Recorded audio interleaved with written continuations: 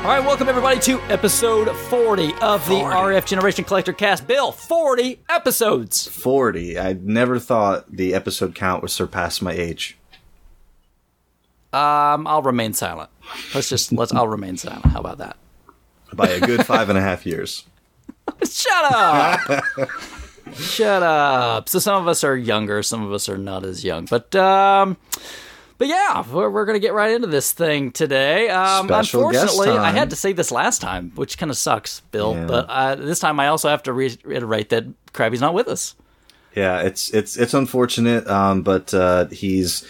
Sometimes it just takes a little bit of extra time to join the master race.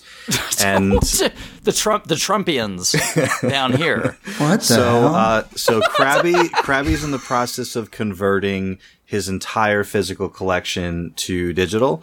Yes. And he's selling all of his carts. He's selling every single copy of Stadium Events that he owns one at a time. And he's converting to Steam. And he's downloading the emulators. He's going to MAME. It just takes a long time to get that whole thing set up. So, we're happy to have him as soon as he's finished with that whole setup. We're going to pay for that one next time around. I've got a bad feeling. If he ever shows up. Oh. Yeah. Kidding, Krabby. Man. We love you. Yeah, right. Oh. But he's having some computer problems, so evidently it takes a long time to get the sled dogs up there to get new computer parts. So we'll just we'll have to move on, unfortunately, and hopefully he returns next month. Last time around, we were able to get a couple spare Canadians rounded up, but this time we had to do with a New Jersey transplant to Texas. Sean from the RF Generation Playcast has decided to join us. Yeah, thanks for having me on, guys. It's such an honor. I've been listening to the Collector Cast since episode 3, and that's what got me in. It's what got me onto rfgeneration.com. So this is kind of amazing, and it's a real honor that you guys asked me to be on here.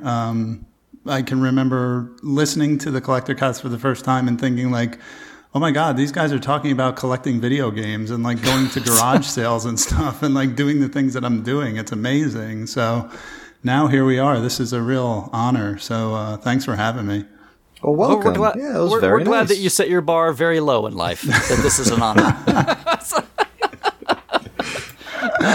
We're honored that people take the time out of their day to ever even listen to this stuff. No, just kidding. No, I remember like you did a video years ago where you were like talking about some things from your collection, and you'd point to one game and you're like, I got this from Duke Togo, and I was like, that's cool, right? Yeah, I think it was my Final Fantasy NES cart, one of the first trades I did with you, I think. Yeah, it was like way back, and it's a couple years ago, I'm sure. Yeah. Anyway. But, you now live in the land of spurs and open carry laws. Is that right? That's true. But I live in Austin, so the open carry laws are very controversial, and they're, pretty much not not that they're not happening here, but it's a point of contention for sure.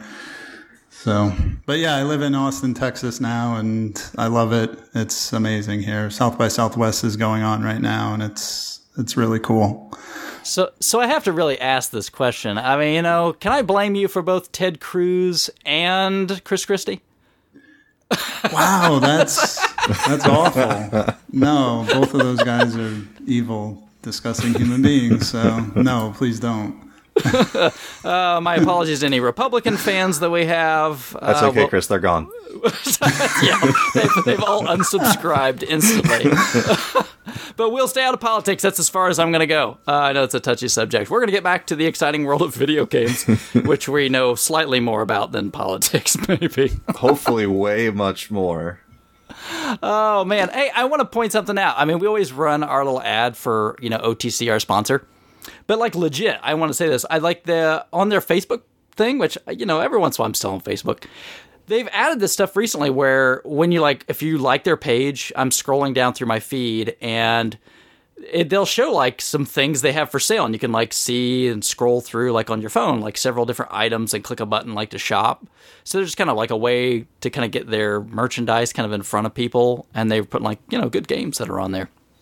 I just thought that was kind of cool. I was like, that's a neat way to kind of show off your stuff to people that maybe not visit your website every single day. So awesome. props to OTC. No, yeah, we're big OTC fans, whether they were a sponsor or not. Like, it was the sponsorship that that kind of had us discover them, but we're all very happy with OTC, on its own.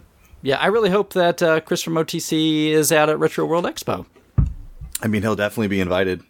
Yeah. It's hopeful. Well, last year I actually I met Chris at Too Many Games in June, which we will be going to again this year. Retro World Expo will have a booth at Too Many Games along with RetroWare TV. So hopefully I'll get to see Chris there and meet up again, maybe have a couple of beers and talk about his future with Retro World Expo. I love it. Love it. Good stuff. Now, Sean, before we get too far in and people decide that we're idiots and turn the broadcast off, I want to give you a chance to plug your stuff. So what do you do, Sean? Sure. So I do a podcast along with fellow RF Generation members Single Banana, Fleech, and Disposed Hero. It's called the RF Generation Playcast. And if you go to rfgeneration.com in the sub-forum that's called Community Playthroughs, we basically have, a Game of the Month club where we pick a game for the month, we play it, we have a forum thread where we just talk about it. At the end of the month, we do a podcast, and that's the RF Generation Playcast. It's been really picking up steam lately. Actually, we've had more and more listens and downloads as time has gone on, and this month we're doing a game called Life is Strange, and the forum thread is freaking on fire. I know Bill is in there playing the game and commenting on the forum, so this is Floyd's game for the month, and he made a really good choice because it's just going nuts in there. So. Yeah, check us out on rfgeneration.com and check out the RF Gen Playcast. Now, Bill, you been on that one? It's a great show. I haven't played as many playcasts as I would have liked, just, with the craziness of life and holidays and all this crap. But when I saw Floyd was picking Life is Strange, I actually picked the game up on Steam on sale for about half off, like a day or two after I found out about the playthrough. So I have been in the thread. Everyone in the thread seems to be really happy with the discussion in there. This is what they always, what the thread is all about, like to have like a whole bunch of people playing through the same game, and just kind of like talking about the different experiences everyone's having. And Life is Strange is a game that lends itself exactly to that type of discussion because it is different depending on how you play it. There's lots of different interpretations. I was kind of harsh on the game during the first chapter, and I've now played chapters 2 and 3, and I've really turned around on it. So the checkpoint for the chapter that I just finished is tomorrow, so I'm able to share my thoughts on the thread tomorrow. But really excited about it, and really looking forward to the next the Life is Strange playcast. Now, Sean, since this will be going out, a little later, what's going to be the game for April? The game for April is actually going to be probably our most requested title because we have a thread on the forum for suggestions. Finally, you guys are getting to Dark Souls. Oh yeah, well we're going to do a combo. They said requested. We're actually going to do Dark Souls, Demon Souls, Dark Souls 2, Bloodborne, all in the same month. So I hope you can help us out with it. No, a lot of people have asked for the Ys games, so we're doing Ys 1 and 2 in April, and it's really cool because there's so many platforms you can play it on, and pretty much everybody who has signed up so far has committed to play it on a different platform, so it's going to be really cool. Yeah, that's wise for you, Bill. So. Yeah, you know what? That's unwise. The first Wise game that I owned was the Master System Wise, which was spelled Wise on the cart. So I get a pass for that. Every other game I will call Ys. No, that's funny. Yeah, I don't. Dark Souls 3. I'm not trying to plug this, and I'll get off my Dark Souls horse real quick. But I'm saying that comes out next month, so I'm at least going to try to get some time in with the turbo version. I want to at least give it a little bit of a kick around in the beginning part of April. So I'll be kind of curious to see what everybody thinks of it. I've played the first one before. I don't think I've ever played the second one, so it should be interesting. Yeah, I've never even book touched them. Oh, sorry. So. No, I was just going to say I've never even touched the franchise at all. I'm looking forward to it, and I'm looking forward to hear your commentary on the thread, Chris. Do you like ramming your guy into monsters? Yeah, sure. Okay, then you've got it. You're good. Don't worry. So can I ask, is Ys Book 1 the Master System game? Yeah, it's Ys 1. Yeah, Ys Book 1 and 2, I think it's just Ys 1 and 2. Oh, okay. On Turbo. Excellent. And then, yeah, like, there's been a ton of compilations. It's on a million different platforms. I'm sure it's on PC everywhere, and I'm sure you can get it, like, everything just about these days. I mean, there's even like a Famicom version of those games. I mean, anything you'd ever want, really. Cool. Pick your poison. You're both right. I just looked up Ys on Steam, and here it is, $15 for 1 and 2. Nihon Falcom, yeah, it's a lot of cool stuff. Very traditional. I'll be curious to see what everybody else thinks.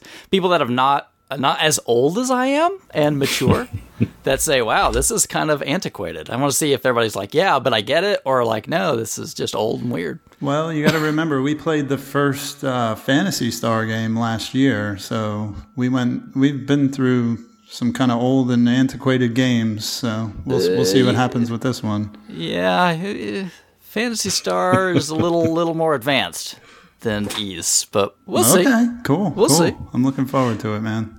All right, good deal.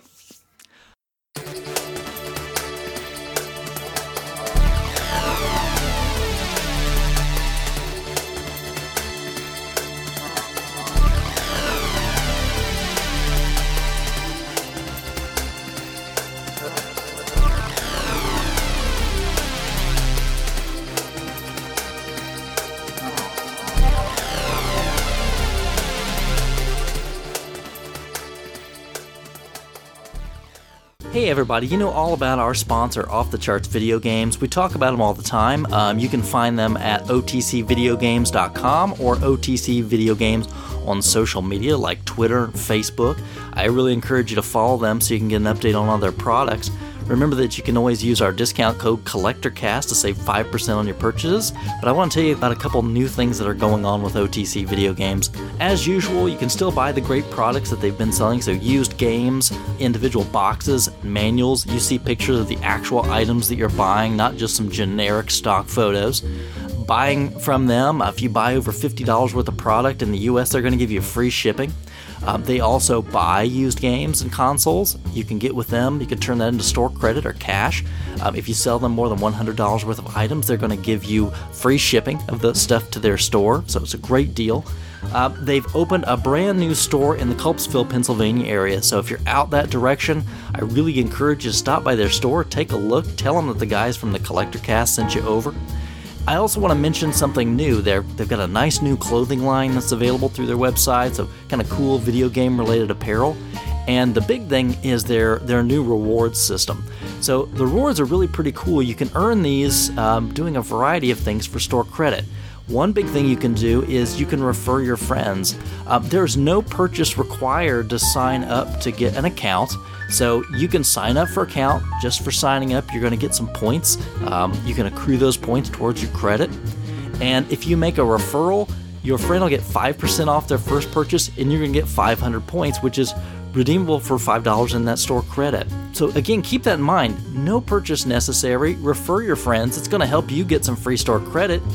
So again, just a quick reminder, you can find them at otcvideogames.com or on social media, OTC Video Games, Facebook, Instagram, Twitter. These guys do great work. I really recommend that you check them out. And don't forget our coupon code CollectorCast.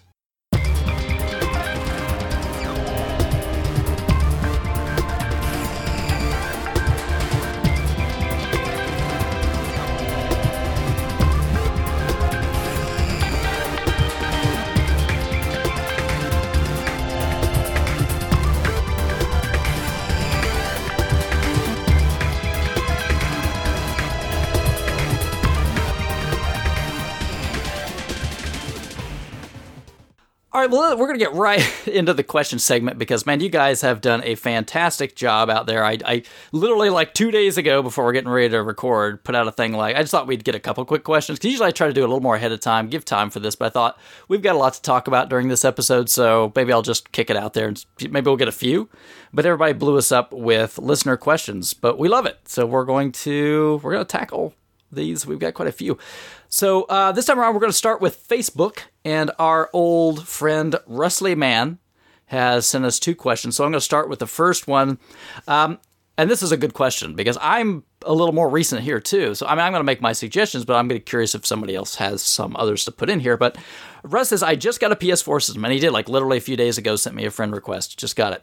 What are some awesome games I should check out? So, Sean, do you have a PlayStation 4?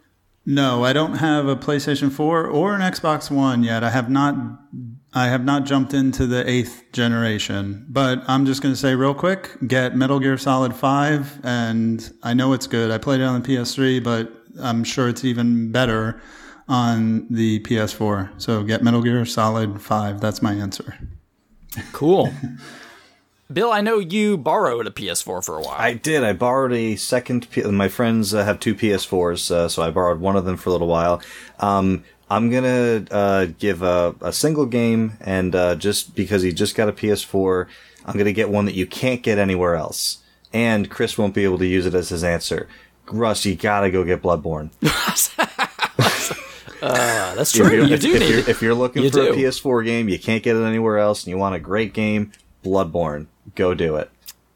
I wholeheartedly agree. Bloodborne is fantastic and exclusive. I think before Russ had a Wii U, but I think this is he doesn't have an Xbox One, so I also suggest maybe Dark Souls 2 Scholar of the First Sin, which was kind of a perfected version of Dark Souls 2 with all the DLC content, redone graphics that came out on the new systems. But outside of that, there's like a lot of good little like indie titles that are out there on PS4, also on Xbox One. And I know like these flash sales are great. Like the other day they had the new Strider game for like a few dollars. Yeah, on a flash sale. I don't know if it'll still be on by the time the show goes out. There's a big PSN flash sale right now. The only 2 that I'm considering grabbing, Mega Man X4 and X5 are both $1.50 right now. Yeah. Sean, you ever grab in on any of those, or you're like, nah, just keep buying the discs? Just as far as PlayStation Store flash sales? Yeah. Oh, all the time. I got Vib Ribbon a couple weeks ago for like $1.50. I got Jumping Flash for real cheap. I got The Misadventures of Tron Bonne was on sale when it first launched. And I mean, man, you're not going to play those games anywhere else. I mean, how many people have a copy of Tron Bonne? Like, of course I'm going to download that for $5 or whatever it is. See, these are like my people here. See what I'm doing with all the time? These guys, here, like, so. There's no plastic attached to this game. What am I going to pay $1 for it? I'm down when the price is right, but we've got some other questions that are going to lean into this right up next. So let's roll into Russ. He gave us another question that kind of bounces right off. It's a good segue. What are your thoughts on digital games that are over $20? He says, I'm having a hard time spending that much, and I don't get a case and a manual with that. There are a ton of great games I found, but I'm not sure about spending so much money on a game that I don't have a physical copy of. What if something happens down the road and I lose them? Obviously, services shut down after a while, and he says, hashtag new gen problems. So I'd love to tackle this. Yeah. Same here. So Bill, let me start with you this time around. Sure. So, hey, digital games over $20. Problem? I've bought more digital games over $20 in the past year than a lot of people I know have ever. I from Chris's influence, I do the Bing Rewards program. Oh yeah. And I just do web searches, and I don't have to try to go farm points or anything. I just use Bing as my default web page, and every once in a while, you have enough for a $5 Xbox gift card. So it's just like free money, and it's exactly what it is. It's free money. So when you have that much money just sitting around in your console wallet, and then a game comes up and you're like, well, maybe I will buy this game. So I own Fallout 4 digitally. I own Far Cry 3 digitally. XCOM 2. I mean, you can't talk to a Steam person, and I wonder if Steam kind of conditioned me for this kind of thing, because I am so used to, buying digital games. And I know everyone says that, like they're so afraid of losing it. You're more likely to lose access to a physical game than you are to a digital game. I mean, I know everyone says, oh, what happens in 1,000 years when the servers are down? Well, I mean, I can't think of a single time I've paid for a digital game in the past, 15 years of buying digital games that I can't access that game anymore. So, Russ, just don't think about it. Be about it. Just do it. Drop those bones. Sean, are you on the same page? Yeah, absolutely. I mean, there's this weird mentality amongst collectors that you don't want to pay money for something that isn't physical, that you can't like hold and put on a shelf. And even Russ said like having a case and a manual, but that's just this weird collector mentality that we've kind of found ourselves in. And I think I would pay more. I just paid more than $20 to go to a dinner and a movie. And it was an amazing experience. And I didn't have anything to put on my shelf when I was done with it, but I still saw the movie. I experienced it. I ate the food. It's gone. You know what I mean? Like, and I would say just like, well, you could technically keep it if you want to. But like the answer to this question is the same as the answer to my first question, which is, for example, Metal Gear Solid 5. I wanted it on launch day, and I didn't feel like driving to GameStop, so I just downloaded it. I paid $50 for it, and I don't regret it for a second. I spent like 150 hours playing this game, and I still love it, and it's still on my hard drive. And I'm with Bill. Like, I'm not worried about these games like disappearing or this. I mean, servers go down on games, but they go down on disc-based games too. So that's not unique to downloadable games.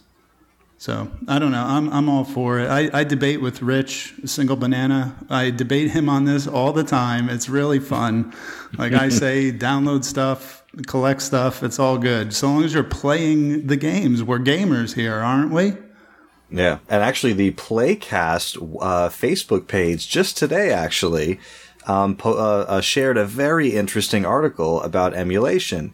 And about how many collectors feel like emulation is a dirty word, and that's not collecting. And this article, the president of a company that ports games, Digital Eclipse, who actually I'm playing the port of Castlevania Symphony of the Night on the Xbox One right now, which is actually just like an emulation of the Xbox 360, which is emulating the PlayStation 1 version of it. So it's like there's this weird disconnect between like, no, emulators are bad.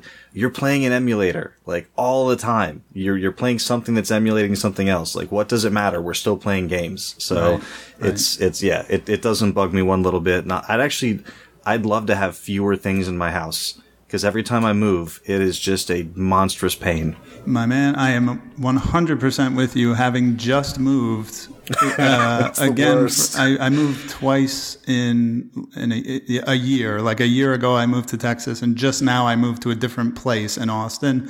And both times I said, gosh darn it, I have more video games than I have like boxes for the kitchen and living room combined. And like I can't live like this, you know? So, Chris, you're outnumbered. I think you guys are speaking some kind of weird alien language. I really have no idea. Yeah, we're speaking XCOM. Less stuff. I don't really. What are you talking about? Let me defend the collectors out there. We're not evil people. I've got digital games, but like Russ, I hesitate when the price is to a certain point. When I know there's a physical copy out there, as opposed to buying it digitally, I'm going to buy a physical copy. That's what I want. I like having it on the shelf. I like touching the thing. I like it coming in the mail and me getting to open it and unwrap it and stick the disc in. All fair points. Yeah, I mean, totally. Am I going to sit and bash and condemn somebody else that wants to do it digitally? No. I play your games however you want. That's fine. I like having the thing. It's cool because to me, it's seeing it on the shelf and picking it up is kind of also the memories of that experience. Right. And sometimes you'll do that. You'll just walk by and you'll see it on a shelf and you'll go, oh yeah. Or you'll just pick it back up off the shelf again. You'll put it back in for a minute just to kind of like, okay, I just want to spend a few minutes with this again and to get the feel for it. So like Bill, I do the Bing Rewards thing, but instead of taking the Xbox points here lately, what I've done is just convert those into Amazon gift cards and I buy my games from Amazon. So, but when there's great digital only games, I still get them. So, right. I mean, I'm not some kind of purist. Real quick follow-up, and I know we have a lot of questions to get through. the Mega Man Legacy collection. Yeah. What I waited now, like 6 months to get a disc for that. But here's the thing: if the digital version and the physical version were the same price, no brainer. Physical version twice the price of the digital. I mean, I know everyone still buys it because you want a physical copy, but does it bother you at all that you're getting gouged for twice as much for the physical? Let me counterpoint that. All right. So now Amazon started a deal where you get 20% off if you pre-order.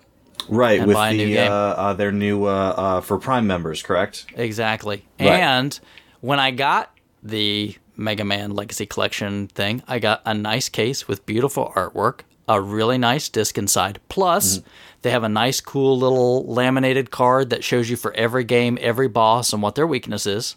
And there's also like some little tchotchkes that are inside there too. Some little like freebies, like feely kind of things that they've got in there. So it's not just I got the data on a disc as opposed to I got the data from a download. I feel like I got something for my money. So would you rather pay $6 more?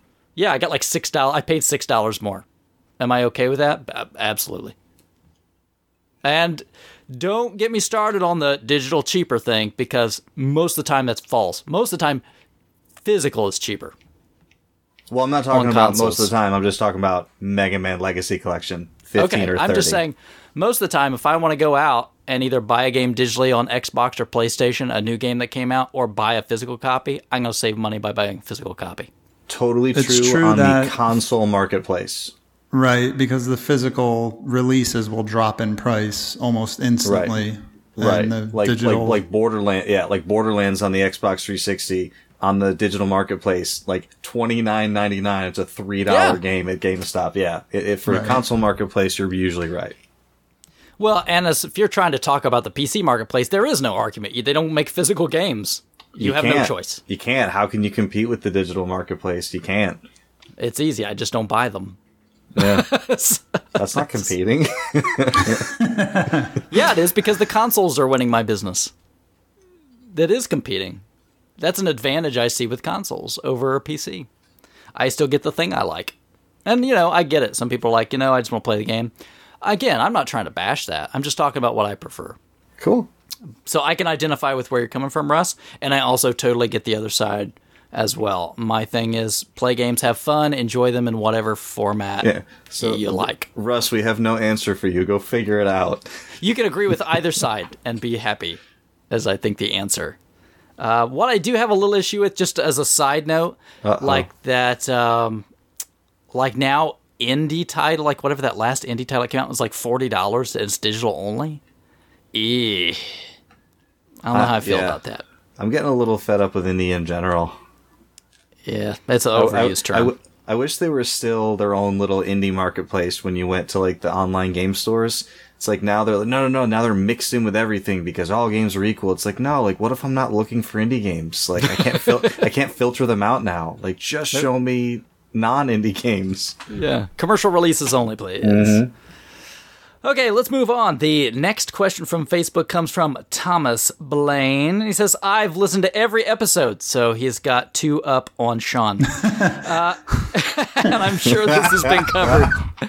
But what's your biggest gaming regrets? And he says, also, how well do you think the virtual reality headset? So let's just stop it there. Let's come to VR in a minute. So biggest gaming regrets, Sean, I'm going to start with you. So first of all, I just want to say, as soon as I heard episode 3, I went back and listened to episode 1 and 2, just to be clear. Let me apologize for episode 1. It was pretty terrible. Do you mean Phantom Menace or the Collector Cast? Oh yeah, that one pretty bad too. So that was your biggest regret, was listening to episode 1? I shouldn't have gone back. So, honestly, I don't have a good answer for this question, because I think when somebody asks what are your biggest gaming regrets, it's maybe it's having not played a certain game, and we all have a million of those, and you can always just go ahead and play those games. You know what I mean? Like a lot of people, like I've never played Final Fantasy VII, and I have some friends who want to kill me for that, but it's like, well, I don't regret that because I can always just go and play Final Fantasy VII. You know what I mean? So maybe not being in the zeitgeist of Final Fantasy VII when it was out and when it was big and when I was a teenager and all my friends were into it. I don't know, maybe regret that a little bit, but not, like I don't know. I don't have a really good answer for this question. Have you ever sold something that you were like, dang it, I shouldn't have sold that or something? Or? No, I thought about that too, like approaching the question from that angle. And every time I have seller's remorse about something, I usually imagine myself having that item in my hands again. And most of the time I think I would probably just sell it again. I didn't. That's fine. Like I'm sure it's happened before, but nothing really comes to mind, to be honest. Okay. All right. Bill? Very cool. First of all, was Thomas Blaine the name of the bad guy in Passenger 57? I didn't watch Passenger. How about Snakes on a Plane? No. But no, I'm pretty sure it was. Someone verify that for me. Was that Wesley Snipes? Yeah, absolutely. Nice. Yeah. Yeah, It was one of those rando like VHS tapes that I like, when you have like 4 movies, you see them all like 30 times, and like Passenger 57 was one of them. So biggest gaming regret. Mine's short and easy. I regret not keeping anything from when I was a kid. Chris talks about like having like, like stuff, like the stuff that he had that was like original and stuff like that. So, my parents got us the deluxe, NES set, and I wish that I just still had that deluxe NES set. Other than that, I'm very similar to Sean. I don't really have any regrets. As far as like, like selling stuff, playing stuff, not playing stuff. I've tried playing a lot of the things that people are like, oh, you should totally play this. And more often than not, I'm like, I'm cool that you're cool with it. It's just not for me, and I'm, so yeah, I do kind of wish that I had, at least some of the stuff when I was a kid, especially the deluxe NES. Okay. Yeah, I get that. For me, I think it's kind of similar lines. I just one that's in my mind strictly from stuff I've been messing around here lately. But lately, I've been playing around a lot with Commodore 64, and I mean, I had a Commodore 64 as a kid, but the computer didn't last long. It got fried, and I couldn't use it. So I mean, I probably had it where it's functional for not even a year when I was a kid.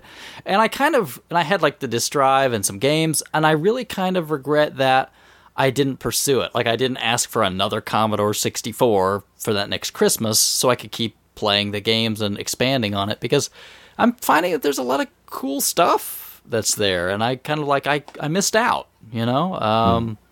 And I remember I had a lot of friends that had them back then, and you would copy discs and swap games, and I couldn't do that. So yeah, I mean, that's just something that's on my mind right now. I'm thinking, I could definitely go and play them now, but again, being in that time, I think I've maybe missed out on a few good memories. So maybe that one's what comes to mind right now.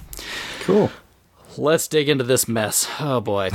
Also, how well do you think the virtual reality headsets are going to do at the current price points now? So maybe we should mention price points for a minute. They're all a lot.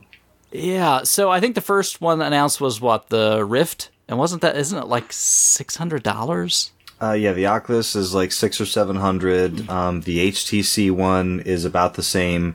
The recently announced PlayStation one that they originally said was $400. They then said, okay, that's without the required camera and like the Move controller, so it's actually $500. I mean, they're all lots of money, and they're all great experiences. I've tried the Oculus; it was pretty cool. At that price point, there's no way you're not a niche market. Yeah. Sean, you have any thoughts on VR? I'm one of those people, I cannot wait to try this. I have never tried the new school VR, the Oculus or the PlayStation Morpheus or whatever they're calling it now.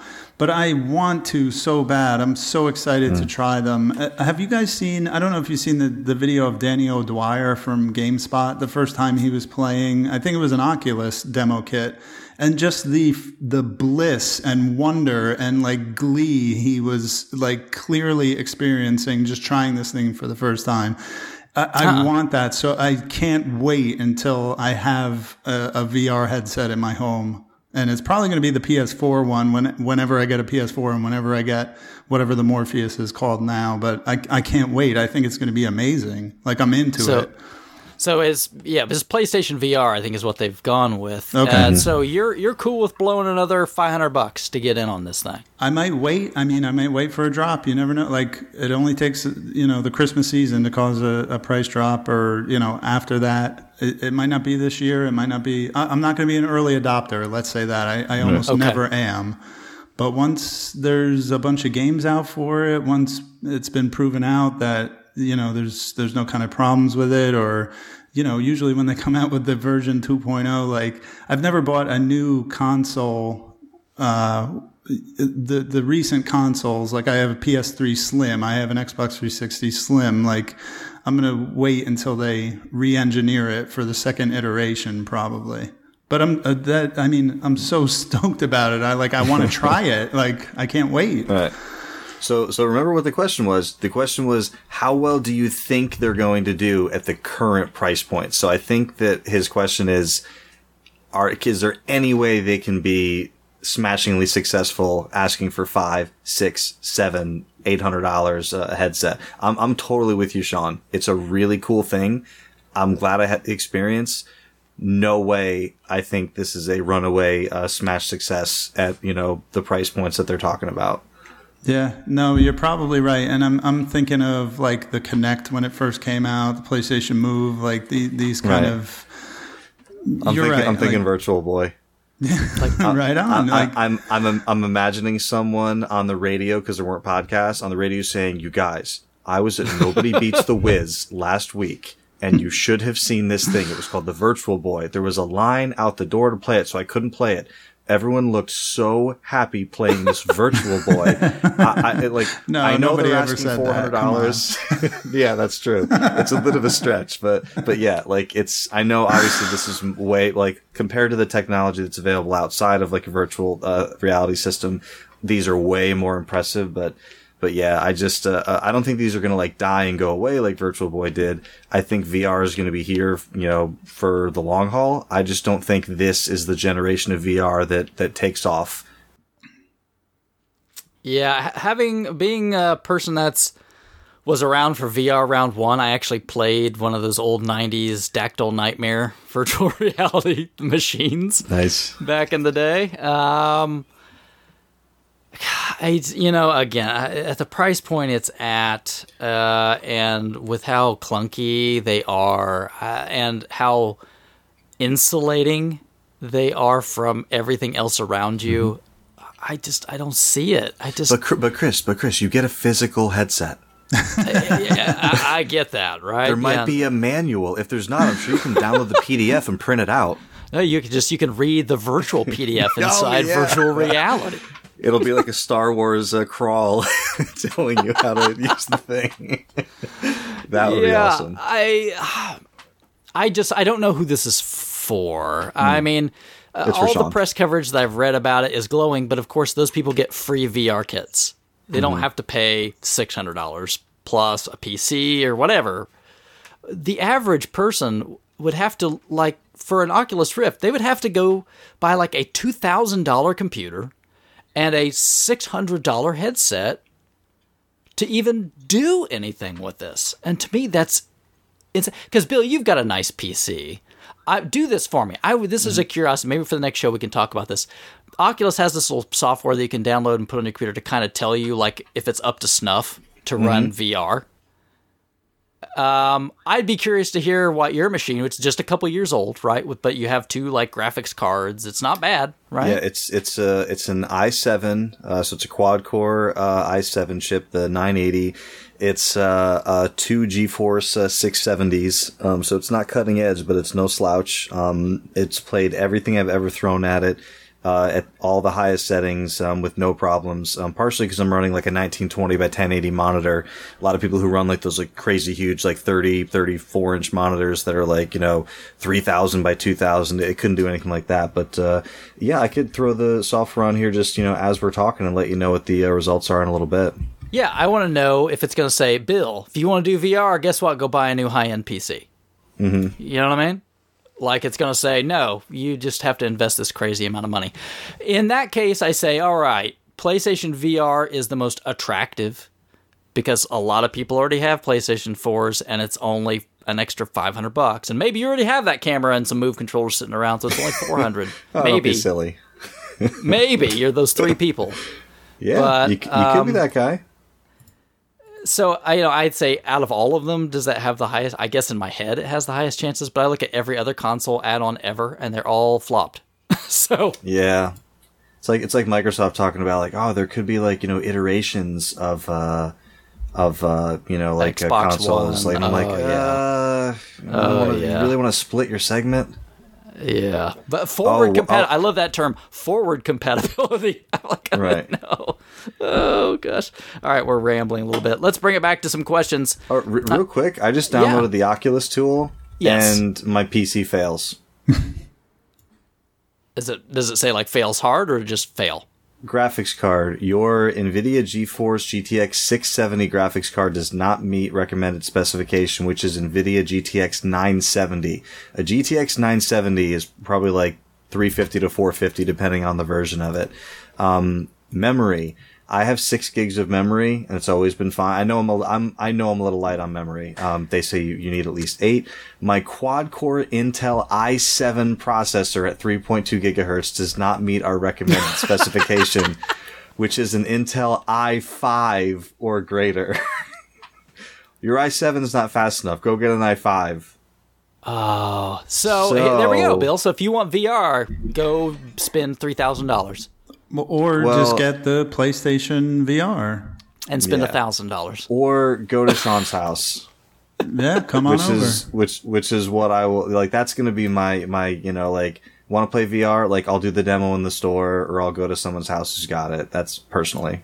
I will never do a store demo because, man, what kind of crazy eye infections are going to be living on that thing? No, you can gotta be the first guy on that jam. Bring an alcohol swab with you. Yeah. Yeah, let me go into Walmart. Do you mind if I swab this thing? Wait, you wouldn't do that? Just bring like one of those lens cleaners that has like alcohol in it and just wipe it. Dude, I wouldn't be. I'm doing that. I wouldn't be embarrassed. Come on, you can do it. No. A person that I knew, sure, because you'd be like, hey, never mind, I'm just gonna wipe this off. In fact, if it was mine, I would wipe it off for my friend before I gave it to them. Right? It's just a convenience.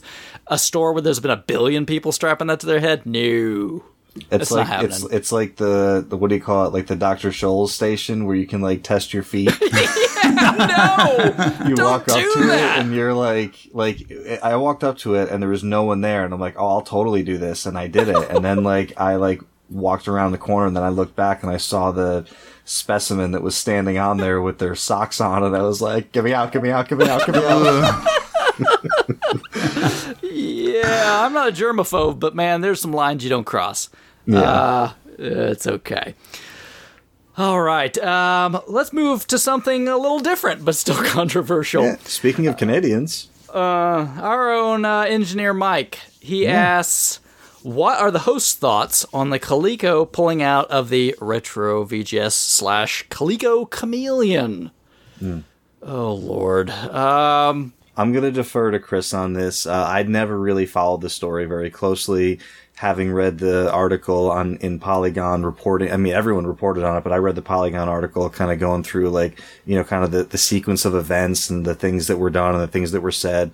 I don't think it was ever malicious. I think it was just like, poor planning and like, lack of understanding on what it would take to do this. But again, I didn't follow a lot of it, so I'll defer to Chris on the details. Yeah, Bill, I'm going to say the same thing. I just kind of have a cursory knowledge of what has gone on, and I'm by no means an expert. I'm like really ignorant of all the goings on here, so I'm also going to punt here. I followed this fairly closely, and my thoughts on Coleco pulling out is they certainly made the right decision. You can't, as a legitimate company, even if they're just an IP holder of the Coleco brand name, you just can't mess with any of this. I've met Mike Kennedy, kind of the person that spearheaded this. All I can say is that the one time I met him, he seemed like a very likable fellow. Met him and his wife and had dinner with them, and I enjoyed their company. I've never had any sort of business interaction with them, so I can't speak to anything like that. So I don't know which way it is. I hope that Mike simply made some mistakes and was duped. That's my hope. Unfortunately, I'm afraid this is probably going to ruin his online reputation probably forever. And he had a couple of other business ventures. You know, he's in charge of his company makes the Retro magazine. And he also he owns Game Gavel. So, you know, he's done some things and he's been involved in some stuff in the community. So, again, I'm going to hope for the best until I know otherwise. And I don't know if those facts will ever come out. I'm going to hope that Mike was just maybe led astray by some people on this team. And I hope the project is dead. I think it needs to probably go away for everyone's benefit. It's just a lot of bad blood for people. And some of that I have to say too. I mean, there's a lot of people raging on the internet about this, like, oh, they tried to, it was fraud. And I'm like, well, you didn't give him any money. So, I mean, he didn't really rip you off. If anything, if he had investors into his company, they're the ones that got ripped off. But the general public at large, I mean, you didn't pay for anything. You didn't miss anything. You just watched a fiasco unfold. So, you know, just go, God, that sucks, and move on. I don't know what else to say. So that's my little spiel about the Retro VGS. I hope everyone involved, especially Mike, seemed like a very nice guy. I hope he lands on his feet. I wish the best for him and his wife, regardless of what happened. Moving on, another one from Engineer Mike. He says, with all the different TV, movie, comic book, etc. properties being made into games, is there something you guys would like to see made into or remade? And he says, I would like to see a new Flash or Daredevil game. I can see that, because Flash and Daredevil are both kind of big on TV right now, right? They made a Flash game. It was called Sonic R for the Sega Saturn. Well, he did say remade, so there you go. Somebody can do that. He just wants to see more games built into web browsers. Goodness gracious! Probably nobody wants that. Flash games. I get it. Nobody wants that. So, Bill, I'm gonna kick this one off to you first, because you like comic books. I do. Yeah, no, I got a couple. I mean, like, I'm a big Batman guy. Obviously, Batman's been done and redone.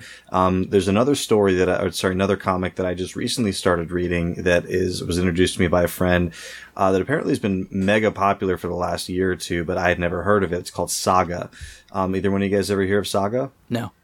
No, sir. Saga's fantastic. It is. I really don't know how they would make it into a TV show or movie. Just like the style of the show and like, you know, the way the story progresses. I just don't see how you would do it. In a nutshell, it is it's kind of like a Romeo and Juliet type, like meets Star Wars. So it's like these two warring races. This guy who was like taken prisoner and this woman who was like the guard, like, you know, who wasn't supposed to let him get out. When the story starts, they have fallen in love and are having a baby, and now they are on the run from like both of their kind of like home people. I won't spoil anything else. It's really, really, really good. The deluxe edition of the first 36 issues in hardcover is available for like $35 on Amazon. It's fantastic. I'd be curious to see how somebody would do it. But yeah, Saga is really, really good. And the other thing that I've been waiting to make into a series forever, I know it's not, you know, comic related or anything, but it's The Dark Tower, the Stephen King novels. It looks like those are finally getting released, and they actually did make a graphic novel version of A Dark Tower. It's actually pretty good. So yeah, I could keep going, but I'll just go with those, Saga and The Dark Tower. I'm kind of curious then, how would you take something like a Stephen King novel and make that into a game? Do you think that's like a Telltale kind of thing, or what? Yeah, I mean, that's actually probably a really good point is, the way and it's weird how those games have taken on the persona of like a Telltale game, because, Life is Strange has many similarities to that, type of, game with like, you know, choice and consequence and branching stories and, more experiential than actual game. But yeah, I mean, it's, if you try to take it's more likely you would take a Stephen King idea or like a world and say, okay, like here's the world, here's how everything is, insert someone into it, give them like a side story. Like, remember Enter the Matrix? it wasn't specifically like about anything that happened in the Matrix. It was like, a story in the same world. So, and there's a billion, different cool worlds that he's got. The Dark Tower probably be the most accessible. You'd end up with like a Red Dead Redemption, sci-fi type game, which is fine with me. Cool. Shaw? So I'm going to cheat a little bit. And he did say in the question, TV/movies/comic book. So sure. I'm going to cheat a little and pick two games that are actually already made. They just haven't been localized. So there are two games that are actually based on anime that I am a huge fan of, as well as my wife. And the first one is an anime called Psycho Pass, which recently there was a movie in theaters about it, and my wife and I went and saw it, and it was amazing. It's our favorite anime, and there was an Xbox One game made for that, but it was only released in the Asian regions. And the other one is Death Note, which is probably a more well-known anime that's from a few years back. That was another one that we watched. That was it's incredible. It's one of my favorite anime.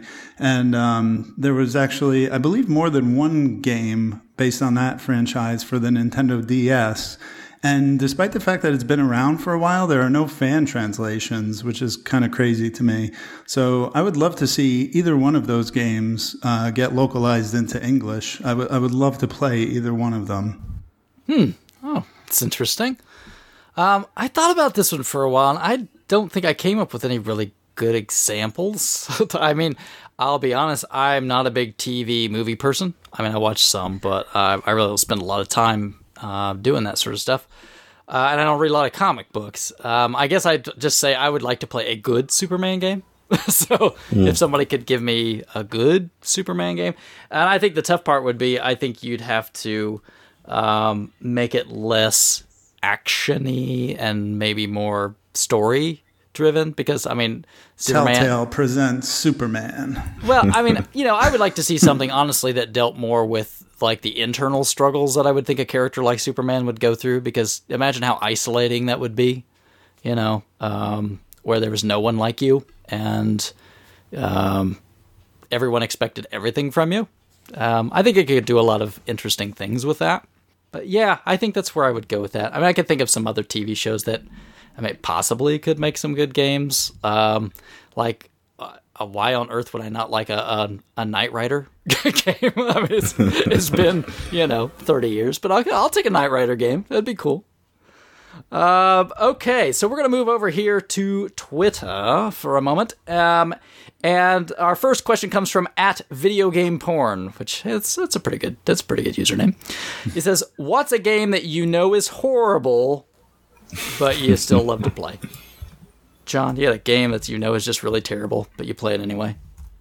Yeah, it's not a game that I still play, but when I played through it, I really liked it. It's this game called Last Rebellion for the PS3, and it's a Japanese RPG that it was originally slated for development for the PSP, and it ended up being a PS3 game somehow. Huh. And it is one of the most hated games on the PS3 amongst people who play Japanese RPGs.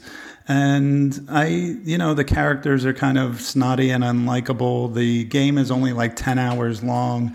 And the battle system is this weird thing where you attack the enemy's body parts, but you have to attack them in a certain order. But the thing is, they're not randomized, so you can just read a walkthrough and you see ogre number 2. Okay, here's you got to do legs, arms, head, in that order, and you can just play flawlessly through every encounter. So that's what I did, and I really enjoyed the game. I just kind of breezed through the game, cheated my way through it. And I liked it. I still have it on my shelf. Maybe someday I'll play through it again. But, that's a game that I know is bad. I can tell you graphically, gameplay-wise, character, voice acting, everything is wrong with this game. But I loved it. All right. Bill, you got a baddie but goodie? I mean, it's different than guilty pleasure, because guilty pleasure is okay, I like this, shut up. So this is, it's horrible, and you love to play it. Like you know how like some people like they like to watch train wreck movies. Like it's fun. Like like Mystery Science Theater. Like making fun of cheap crappy cinema, or like there are people who like the video game equivalent of that. Like what's that game called? The one where like you can't go forward in time, and there are times in it where like you're like an investigator and like you have to wait till 8 a.m. for like the office to open, but like it's like 10 p.m. So like you just have to wait around for like 10 hours of in-game time or whatever. No, I don't know. I forget the name of it, but or like people who like Desert Bus. Yeah. I know there's people out there, like there's nothing coming to mind because like games that I play are not horrible. Like they're, even if I know they're not popular, like I know they're good because I like playing them. So nothing's really coming to mind that's something that I know is bad and I still play. Everything I play is good. Yeah, I guess you could maybe argue that Angry Video Game Nerd has made a career out of this question, to some degree. Yeah, right. I would say there's a couple that come to mind that are way more nostalgia than actual game at all. Athena on the NES is a really it's a terrible game. Right on. That's a game. I know what you're going to say. I don't mean to steal your thunder, but that's one of the games I grew up with. Yep. And we even knew it was bad at the time, but we played the living hell out of it. And you want to. I guess when I was a kid, I wanted to think that there was more there than there was. Maybe I was just bad at it, but no, the game was not great. I mean, to some degree, you knew it was not the best game you'd ever rented, that's for sure. But yeah, I mean, it just has like this really like catchy little tune, and it wants to be something really cool, and it's not. But it's just like a weird little quirky game, and I still plug it in and play it every once in a while. I don't usually get very far, and then I turn it off, and that's life. And another one would be Last Battle on the Sega Genesis. Is this really terrible Fist of the North Star game, and it's bad. There's not any redeeming qualities to it, really. You just walk around and beat the crap out of people. It's not even complicated, but again, I just have fond memories of playing it, so that's it. They're not good. I don't know if I'd even recommend looking them up. But Sean, you know the feeling, right? You have that one or two games when you're younger and you just play them anyway. Yeah, and it's really cool that Athena was one of them for both of us. That's neat. Right, because it was very cheap and nobody wanted to keep it. Yeah. Let's move over. We've got several questions from our friend Sega Tomcast. It's at the Pocky X on Twitter. His first one says, "It seems local retro stores have prices higher than online usually. Is this a trend, or do I just have near price hike stores?" Bill, no, that's just retail. Yeah, to some degree. Yeah, I mean, like, I guess it could be just you because all you know is you, and all we know is us. So, like, it's hard to know trend.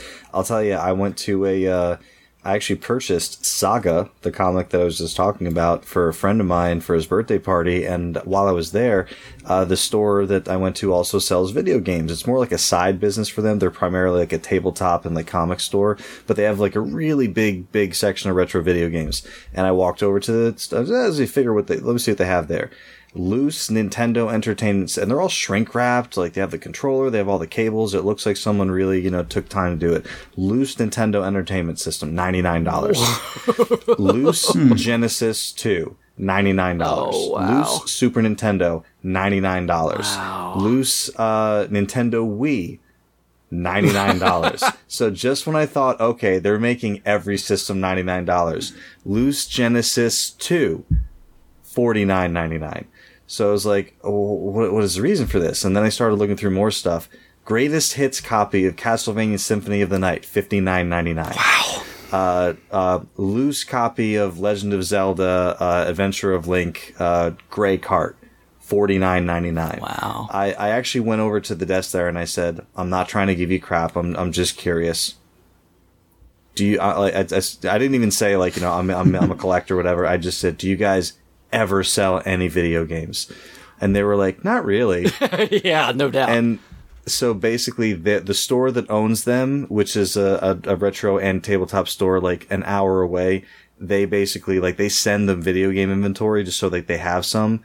And I don't know if the management just doesn't care. Like, the pricing is out of control. But, like, my friend's, Chris, he has 3 stores in Connecticut, and his prices are as good as anything you'd see anywhere. Like, he actually talks to me about, he tries to keep his prices lower so that people, like, want to come back in the store. But it's a double-edged sword, because then when people want to sell him stuff, he doesn't pay as much because he sells stuff for less. So it's like, it's tricky. Retail's tricky any way you look at it, but I've seen it both ways around me. Sean, what's shopping like for you in Texas? Well, in Austin, there are some good local stores here, but I think we're used to looking at retail stores like that like we've cultivated like game hunting down to a science that we're like shredding every penny off of the price of the games that we buy, going to garage sales or doing trades or just stalking eBay for days to grab that game that you want at the price you want. That when you go into a used video game store and you see Super Mario Duck Hunt for, $19.99, that it's just like, no, this isn't for me. You know what I mean? I think a lot of these retro video game stores are in a business that is catering to people who are not, like, that's not for us, really. I mean, I don't know. There are a few around me that have some more reasonable prices than others, but when I go into them, I just kind of shake my head, you know what I mean? And I just think, like, I'm not the target customer for a place like this. I know too much, you know what I mean? Yeah. That's a really good point. Is the collector absolutely is not the target customer. The target customer for them is somebody who walks in and is like, whoa, I used to have a Nintendo. Exactly. And they have no idea what they actually go for. And they're like, oh, for $120 I can get this and this. I'm a successful adult. I can afford that. You're totally right. It's not for us. I kind of go both ways to some degree. I've got a local store that's nice enough where they're not idiots. And when a game comes in, they look at price charting, and then they knock a certain amount off of it. That's how they price things. So most of the time, it's going to be somewhere like around 20% below retail, or below eBay. And I could pretty much count on that. Now, they're not always great about that. Sometimes I walk out with good deals, and they're also friendly to me because I buy enough and will give me deals when I buy stuff. So, I find that that's good. They'll work with you. You know what I mean? If you're a regular customer, they want to keep regular customers coming in. So they're going to price to be competitive, and also do what they can to keep you coming back in the store. Right. So that makes good sense. And you got people in the store you can deal with. Right? I love that. So if somebody comes in, you go, oh, hey, the label's dinged up, or this has got a scratch on it. And they go, yeah, sure, here. Well, what about this? Or I've even had sometimes where they're like, what do you think is fair? Because they've dealt with me enough. They're like, what do you think we should charge for that? And because they know I'm not going to lie to them, and I know what it costs. I know what the price is too. Mm-hmm. And I've even honestly had them ask me a couple times on things. They're like, do you think the price we've got on, I know you're not looking to buy it, but do you think this is a fair price? And sometimes I've gone, no, it's too low. You should mark that up. But again, I do that because I also know when it comes time, they'll help me. And so, hey, I want you guys to stay in business too, right? So sell some games, make some money. And every once in a while, I get a sweet deal. I bought a Genesis game the other day for like $3 that probably should have been about $25. But, nobody was going to throw me a fit. Nobody was like, oh boy, well, wait a second, let me look that one up. So I support those kind of businesses. And we've also got some other ones that are not too far away that are the opposite, right? They're we're going to market high, and you're like you say.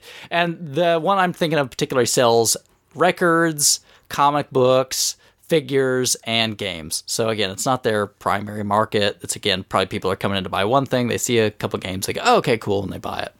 So, I like going into stores. I like buying from local retailers or people I know. I'm not a big eBayer. That's what I like. Is it right or wrong? I don't know. But that's just what I run into. Trends, I got no clue. I mean, obviously, everything is getting more expensive. Guarantee that. So if you want something, buy it now because it's going to be more expensive next year. And don't gripe next year when you go, daggone it, it's gone up. Of course it has.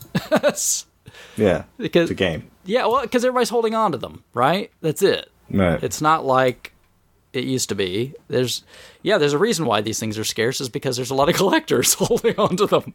Yeah. So, anyway. Next question he asks, have you ever backed any games on Kickstarter? He says, I'm still waiting on a game I backed in 2012. Oh, man. And therein lies the problem. Exactly. Sean, you Kickstarter guy?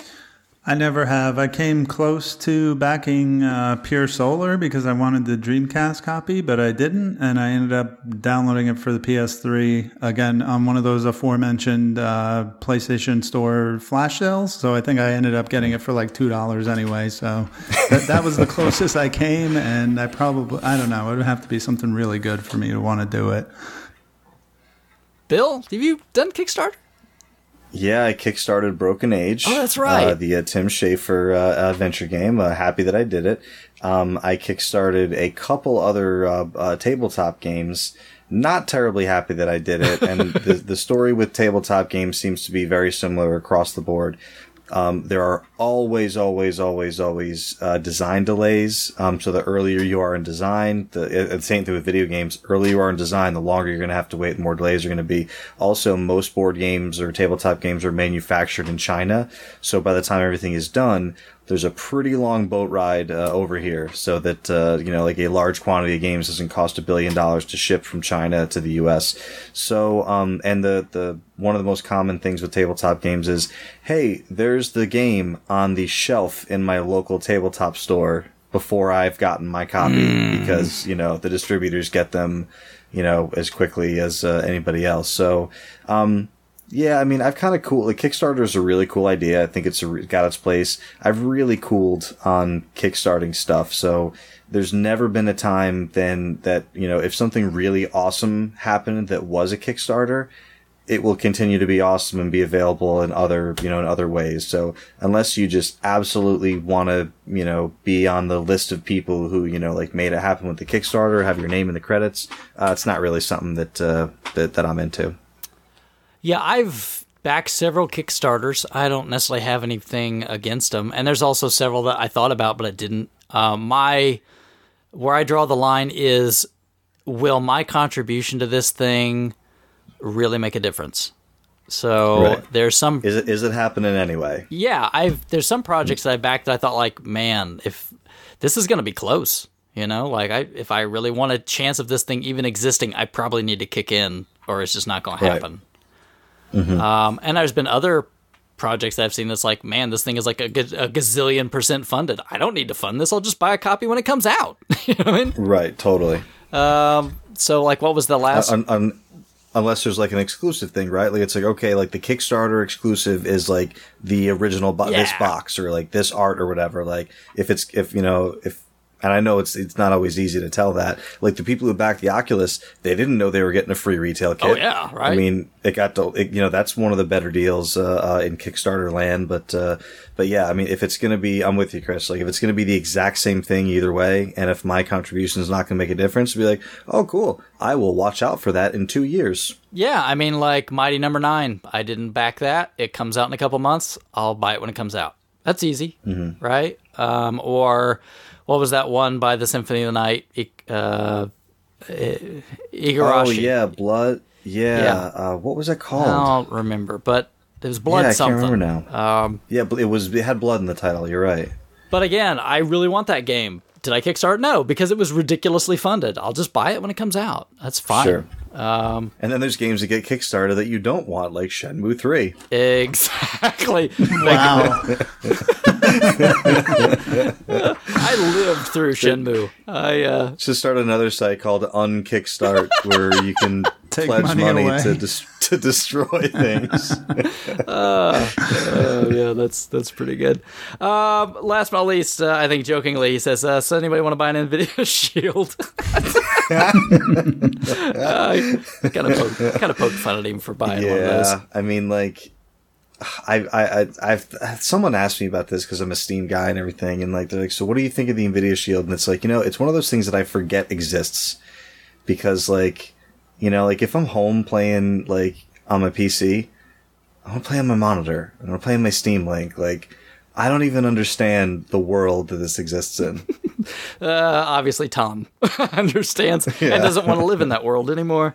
Not anymore. He wants to unkickstart his NVIDIA Shield. I will have to say, if you want to read tweets about random odd pieces of technology, follow at the Pocky X. You'll see a weird slew of tweets, and in there, he seems to be really interested right now in smartwatches. So if you want to hear about a lot of different smartwatches and their goods and bads, I love it. He's checking out the trends, so I don't have to. Up next, at Ikari Niku, who's an RF Jenner. He says, what are good places or sites to go get homebrew ROMs or carts legally? I'm looking to expand this area of my NES collection.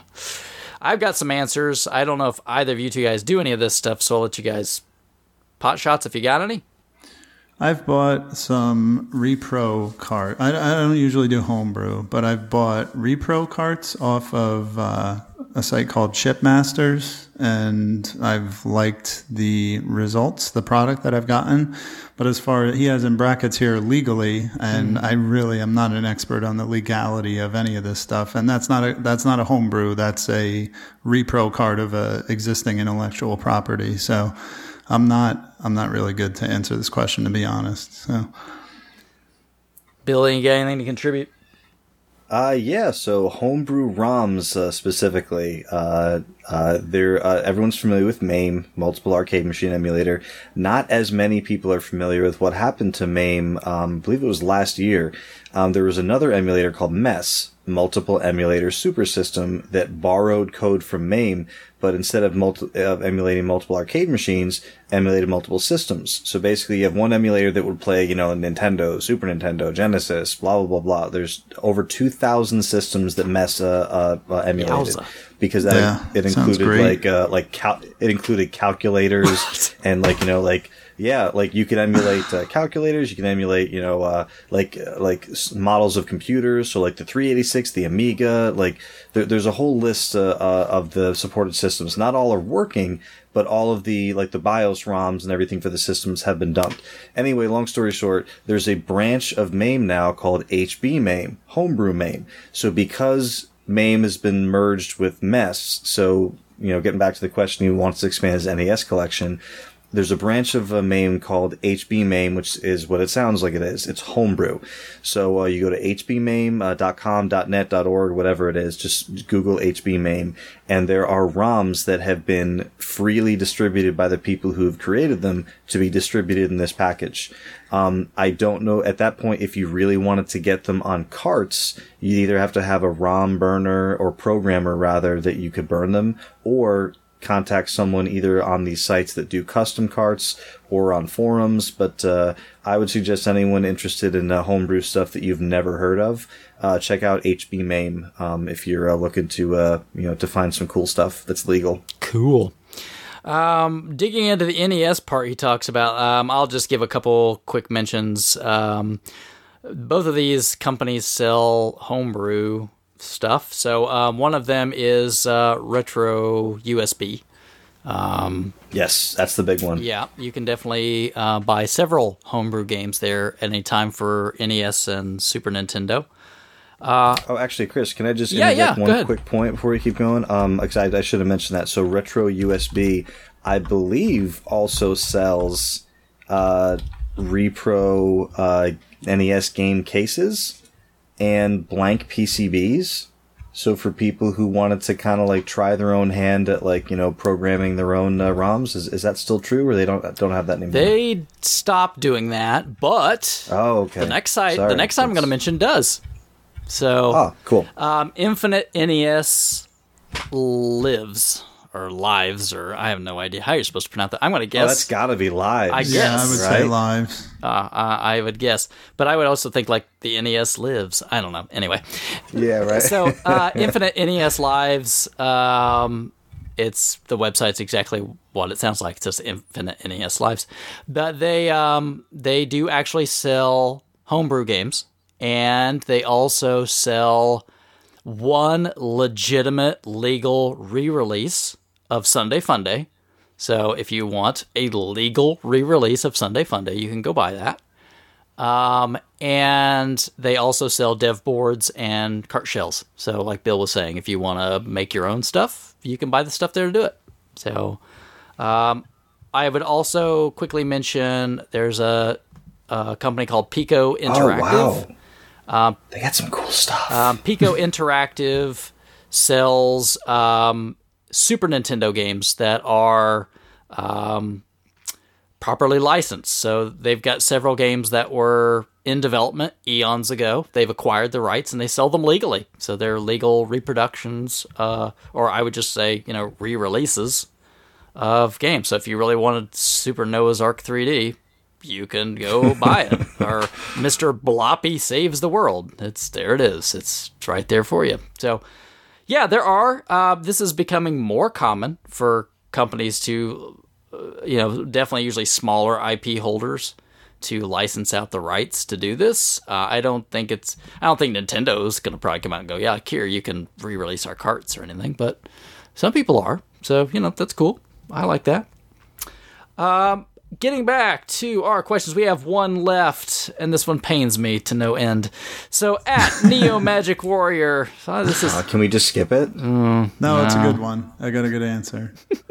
All right. What non-Dark Souls games of 2016 are you most looking forward to playing?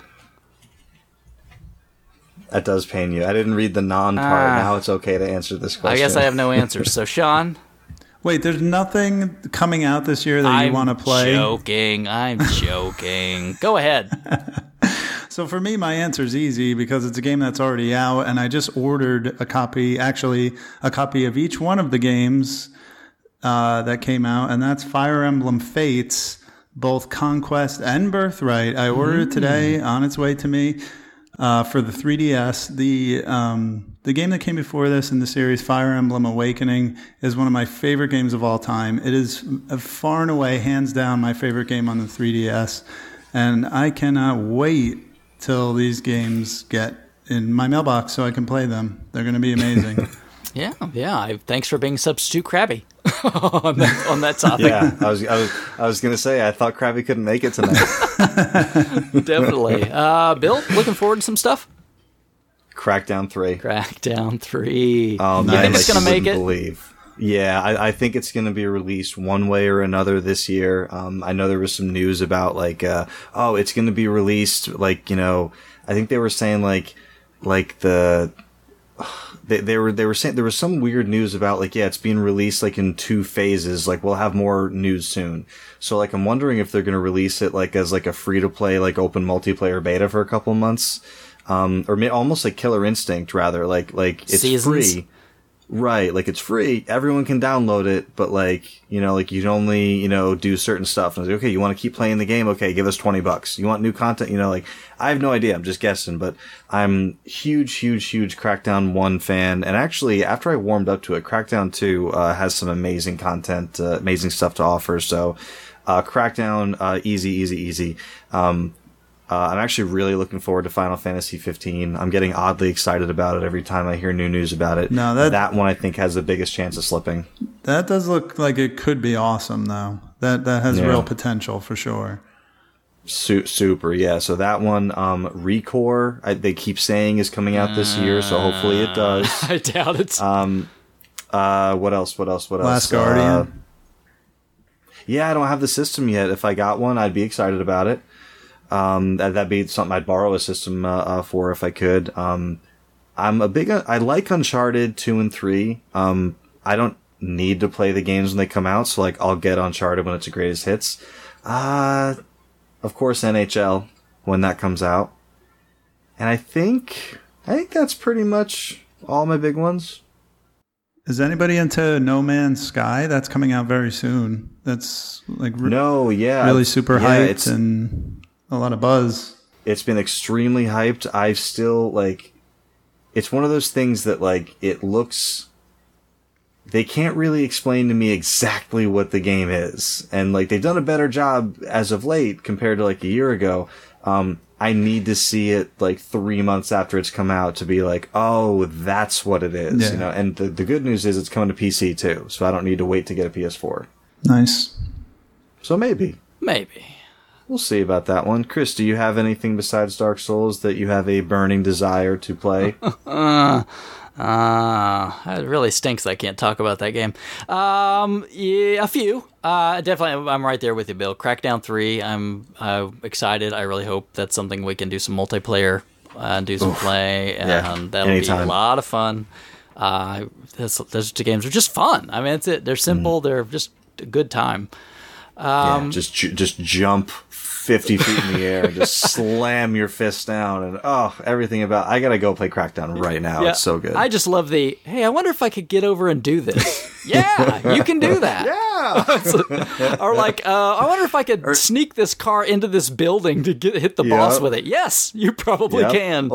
Or no, I can't. Let me level up a bit. Yeah, now I can. I did that. I like wedged a car into this one place one time just so I could hit a guy with it. It was a lot of fun. So good. So outside of that, Bravely Second comes out next month. Oh, right. I will definitely want. I've already got that pre-ordered, so I want to play that. 20% off. What's that? 20% off. Yeah, right. I mean, Amazon is paying me to take it. Well, There you go. I got to look into that.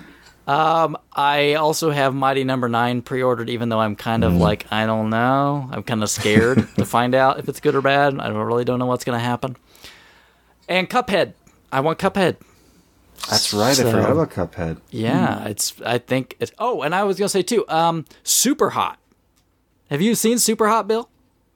Maybe I'm just forgetting that it was called Super Hot. What's it look it's like? already out on PC, so check it out. Super Hot is a game where it's a first-person shooter, but the gimmick here is that you're put into certain scenarios, and time only advances when you move. So it's like a really thinking game of like, okay, now how do I get this guy and that guy and dodge this bullet? And so you kind of have to figure out what you're going to try to do, and then you control the flow of time. That's right. I saw a video of this, and it's really interesting. It reminded me of a game called Frozen Synapse, which I know you haven't heard of because it's a PC game. But it's instead of being it's very similar to this. It's a turn-based isometric game. So basically, it's very similar to what this is.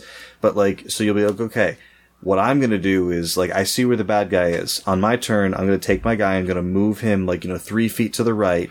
As he's moving, turn so his field of view sees the window, and then fire at the bad guy who's standing right there. So basically, you set all your moves for all your players, and then you hit go. What you're not taking into account is everyone else is doing their moves at the same time, so the guy who's standing in front of the window might not be standing in front of the window by the time, the 5th or 6th frame or whatever, by the time you get there. So it's like a turn-based strategy game with guns and stuff, but everything moves at the same time. So it kind of reminded me of that when I first saw the video. I think it came out this week, right? On PC, and I think maybe it's end of the month or next month for Xbox One. So and I would imagine could be cool. Probably come to PS4 at some point in time. So, so those are a few things I'm looking forward to, but really, I'm just going to be playing Dark Souls 3 this year. So, yep. All right. So thanks everybody very much for the questions. Really appreciate it. I do have some more codes, and I was very bad. I didn't get to anybody from the last show. So we didn't have very many questions about the last one. I think most of those people are probably represented here. So, hey, I'll get with you. I've got some Steam codes to give away as thanks for submitting some questions. So if you hear this and I've not gotten a hold of you, shame on me. Just say, hey, Chris, what's the problem, buddy? Give me my code, and I'll give you a code.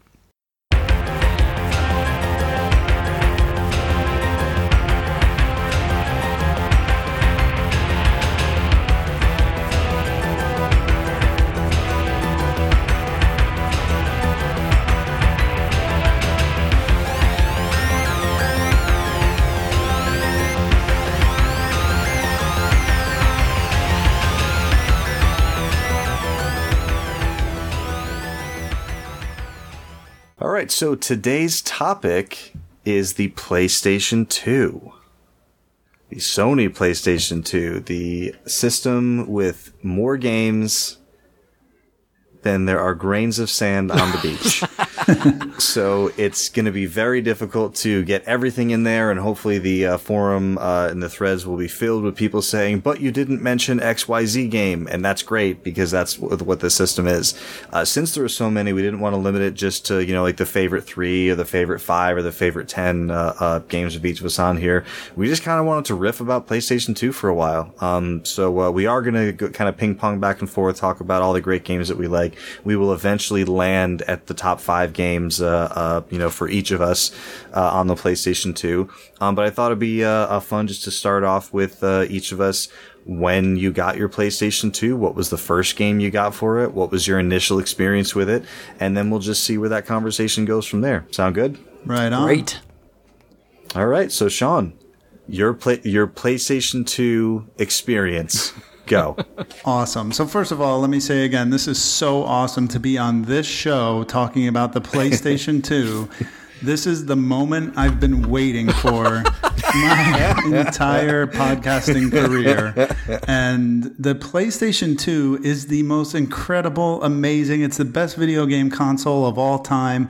It had a 13-year console life. It sold 150 million units. It's the best-selling video game console of all time. It is the all-time greatest. Oh, well, your buddy, you better slow down there, pal. It's very subjective here. Well, that's how I'm approaching this, man. This is my favorite system. I took a look at my collection today, and it is by far outranks any other console that I own as far as the volume of games I have. I have about 250 PlayStation 2 games. 190 of those are complete in box, and then I have a spindle of 60 loose discs, and I just love, for every game I play on a different console, I'm probably going to play a PlayStation 2 game, if that makes sense. So yeah, the first time I played a PlayStation 2 was a couple friends of mine that I was in a band with had one, and I remember seeing the launch title, Madden 2001. And it was one of those moments, it was almost like the first time you saw Super Mario Brothers, which is another moment when I saw it, my jaw hit the floor and I couldn't believe what I was seeing on the screen. And I'll never forget seeing Madden 2001 on a PlayStation 2. And they ended up lending me their PS2 because I had kind of a wealthy family, and they didn't, they were just kind of freewheeling with that kind of stuff. So they let me borrow it, and I ended up playing the hell out of Madden and playing Grand Theft Auto 3 eventually when it came out. And I, of course, as soon as I could afford it, bought my own, and the rest is history. I mean, PS2 is my favorite. So that's my history with it. That's how I got started with it. Awesome. Yeah, no, and I have to say, when we, Duke sends me and Krabby a message every, month, so, okay, guys, time to start thinking about recording. What are we doing for a topic? And we're all normally kind of well, I don't know. What do you think about this? What do you think about this? And we come up with something. Chris sent the message, and I said, PlayStation 2. I was like, that's what it's going to be. And then he said, oh, okay. He said, we should probably get Sean on this because he'll never talk to us again if he's not on the PS2. So he said we can't do it if Sean's not going to be on it. So, but yeah, no, we knew your love for the system, and rightly so. So, Chris, I know that growing up with the Atari and the NES, kind of like all the good old classics, the arcade, the golden age, the arcades. So PlayStation 2 wasn't early in your gaming life. So how'd you come into the PlayStation 2? Yeah, I mean, obviously being a little older than you young pups. I was in my 20s when PlayStation 2 came out, latter 20s, and it was a thing, I've always been to games, so a new system comes out, you buy the new system. It's just kind of the way it goes. And so you bought it at launch? I did. I was actually a big Dreamcast fan, and had my Dreamcast, and I thought, all right, here, Sega's got it. This is a great system, and this is just, man, this is going to kill everything, and this is and I love Dreamcast, I really did. Preach it. And I thought, okay, well, I mean, I had fun with PlayStation. It was a good system. PlayStation 2 comes up, yeah, sure, I get a PlayStation 2. 'Cause why not? So my dad did, and still does, actually, work for a chain of stores out here called Meijer. I don't know if anybody's heard of it. It's all in the Midwest and stuff. Not that he did me any favors. He just worked there. So I was like, hey, are you guys going to get some PlayStations 2 on launch day? Because that was a big thing.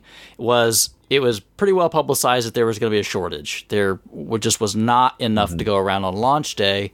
And this was kind of back before like pre-orders and stuff. So if you wanted one, guess what you did? You waited in a line until you could get one. So yeah, I asked him, I said, you guys gonna get some? And he said, yeah, I think we're gonna get like 3 or 4 or something like that, on the launch day. I said, okay. So I took off work early that day. I had, my mom watch my only daughter at the time, and I sat down in line. So probably for like 5 or 6 hours before they could go on sale, I plunked myself down in the line, and I was not the first person there. So, even coming in like 5 or 6 hours ahead of time, and there was one more person that was ahead of me. But I knew, like, okay, good, I'm going to get one. And then some other people showed up, and then you're kind of like, well, I don't know if they're going to get one or not, but at least I'm okay. So, we spent some time sitting in the line for many hours and jib-jabbing, and, from time to time, my dad would come by and just shake his head at us. But that was it. And they had, pretty terrible launch lineup titles. I mean, like, the choices were like, oh, do I want Fantavision or Tekken Tag Tournament? So I bought Tekken Tag Tournament because, not like there was very many choices involved. And I didn't care about Fantavision. So that's it. I went home with the PlayStation 2 and Tekken Tag Tournament, like whatever, a little after midnight. I was tired. I didn't hook it up. I went to bed because I had to go to work. And so it was the next day. I got it out, plugged it in. I thought, this is pretty cool. It looks nice. Still think the Dreamcast has got a good shot at this thing. I was wrong.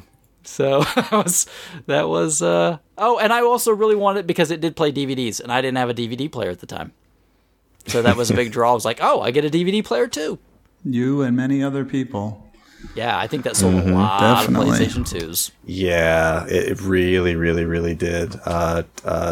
Yeah, no, it's my first experience with the system was at retail. I was working at Babbage's in Danbury, Connecticut, at the Danbury Fair Mall, and we've been taking pre-orders forever. And this was back in the days where like computers were a thing, the internet was a thing, but it was still like relatively adolescent. So our pre-orders were still like on a paper binder. So people would come in and, we'd write down their name and the date they pre-ordered. We'd take their money and we just, okay, I'm trusting you, buddy. You wrote it down. This was, back then. So, I guess late 90s, early 2000s, right?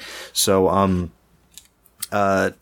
we ended up, I remember this, I don't know why I remember this number, but we got 27 PlayStation 2s in, and we were one of the stores that had, the most in the state. Yeah. Yeah. And I remember what we did was, it was me and the manager, a friend of mine, Rob, who was at Retro World Expo last year.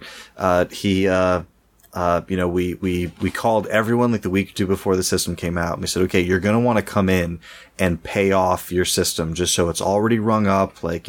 So basically and games came out before the system did, which is common, was common. It doesn't really happen as much anymore, but we got copies of what was it, the Bouncer, or I think Eco was a launch title too.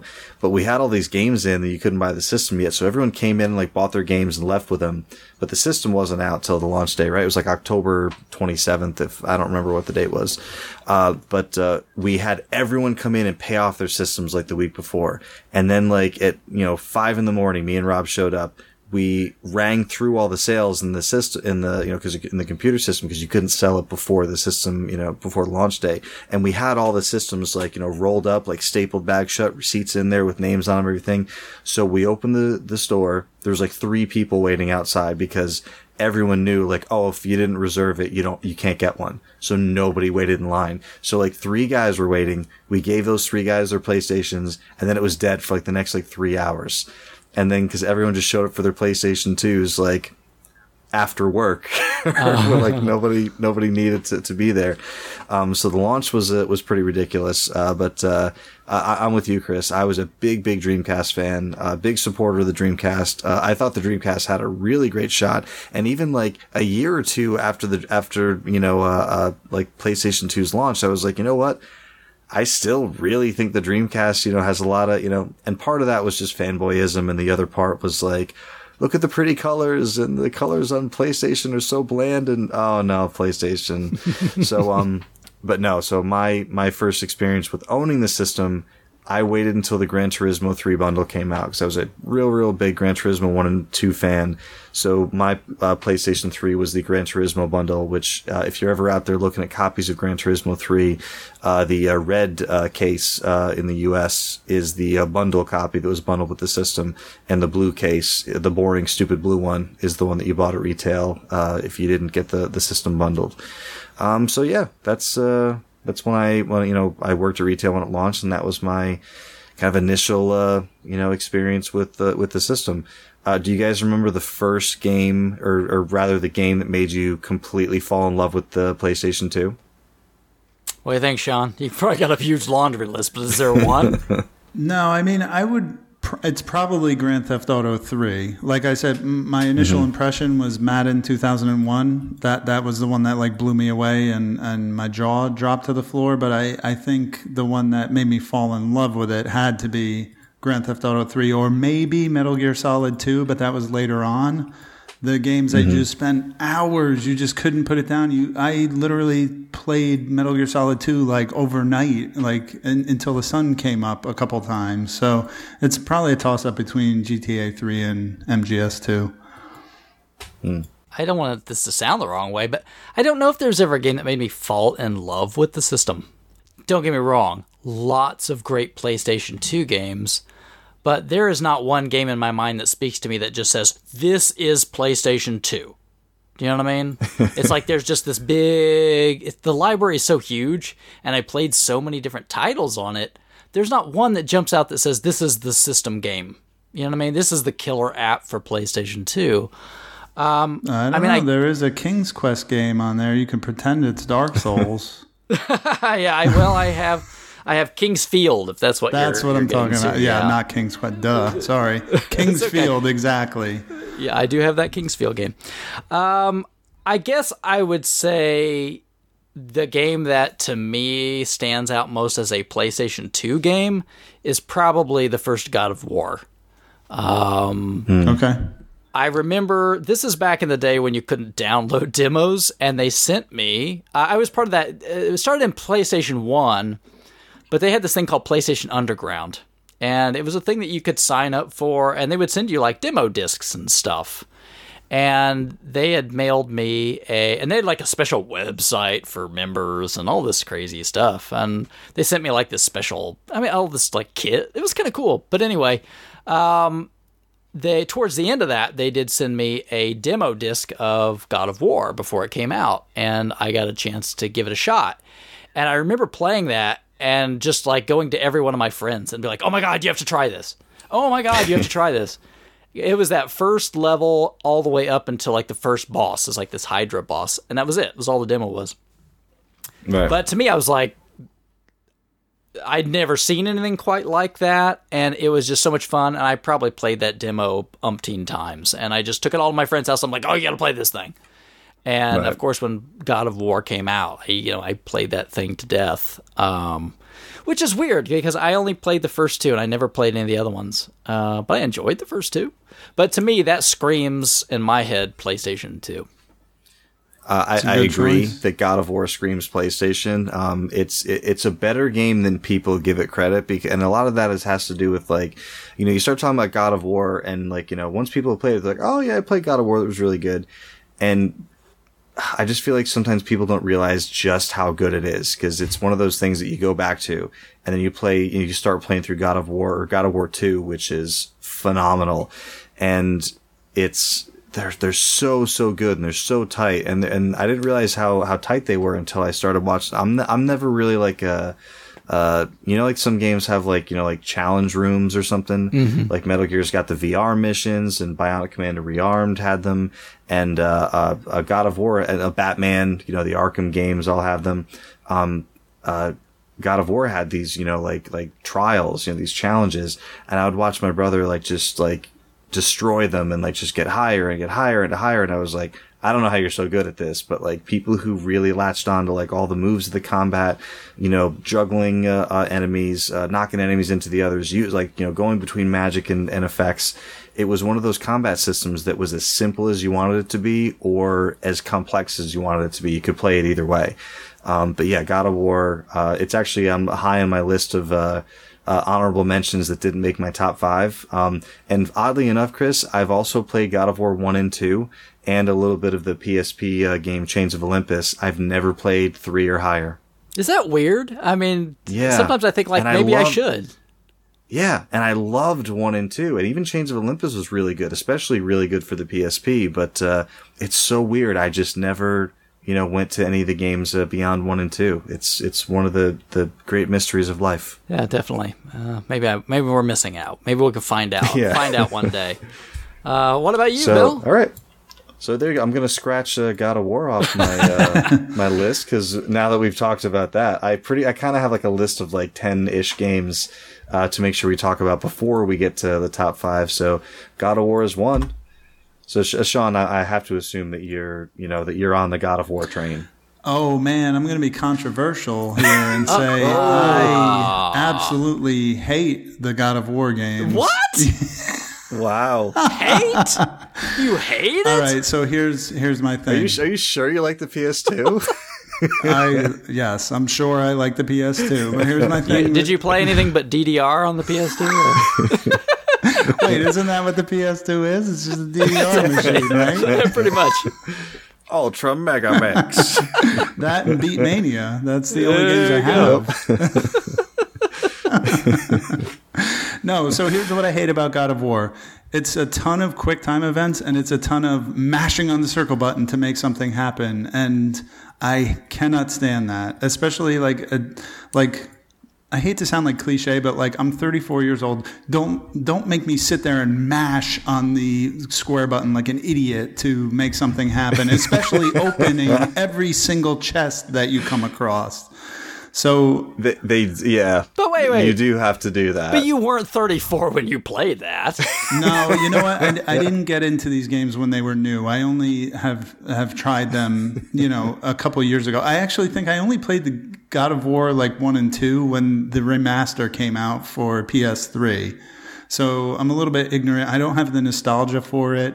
And I just, in general, don't like that kind of gameplay. Now, having said that, I can absolutely respect what it did for the hack and slash genre. And I think God of War did for the hack and slash genre what Gears of War did for the third-person shooter, where we wouldn't have games like Bayonetta or Metal Gear Rising of Vengeance if we didn't have God of War before them to kind of show the way of how to do a hack and slash game that is just amazing and exciting and flashy. So it would take out all the QuickTime events and button mashing, and I'm in. But I don't really like that franchise in general. Cool. Very interesting. PlayStation hater to the end. No, he's totally... I mean, they're fair point. Here's the thing. Normally I'm with you because, as you were talking about that, I'm like, yeah, you do have to do that. But, you go up to a chest and, if it was a Zelda game, you press the A button, and then depending on the game, it'll either just open or, a little, a cutscene will play where it's like, oh, it's a thing. And it's I guess that's cute. And then it happens 40 times and you're like, all right, stop doing the helicopter fly around the treasure chest. But yeah, in God of War, you'll find these chests and, they could be life, they could be, magic. And you grab them and it's that little icon of circle. So you're like, okay, I gotta keep pressing this button. Those are really heavy chest lids, man. Yeah. Oh yeah. But the thing is, you destroy these lids. They explode from the force of you opening them, and then all the life or whatever inside, it just, you absorb it. You're right. Normally I'm not a button masher. For instance, in, Red Dead Redemption, I loved how like you pressed a button over and over again to get your horse up to speed, and then just held that button, and your horse would maintain that speed. Oh, that's great. Just give me a button hold over a button mash anytime. Right on. But I think I just liked, like feeling like I was like, building up my godly power to smash the crap out of this treasure chest. But you are right. There is a lot of times when the game's like, hey, press this button right now.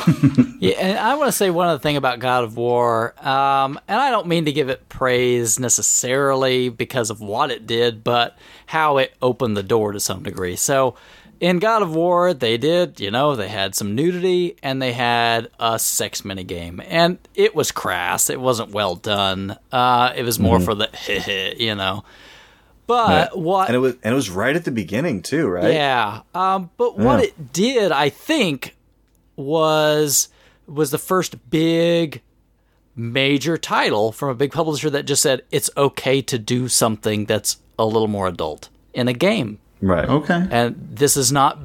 You're allowed to do this in a mature-rated game. And everyone kind of looked at it and went, okay. And then we had much better, well, I don't know how to say this, games that did it much better, in a better ways to deal with adult themes later on. But I think in its own crude way, it at least opened a door to say, publishers, it's okay to do something that's more adult. Cool.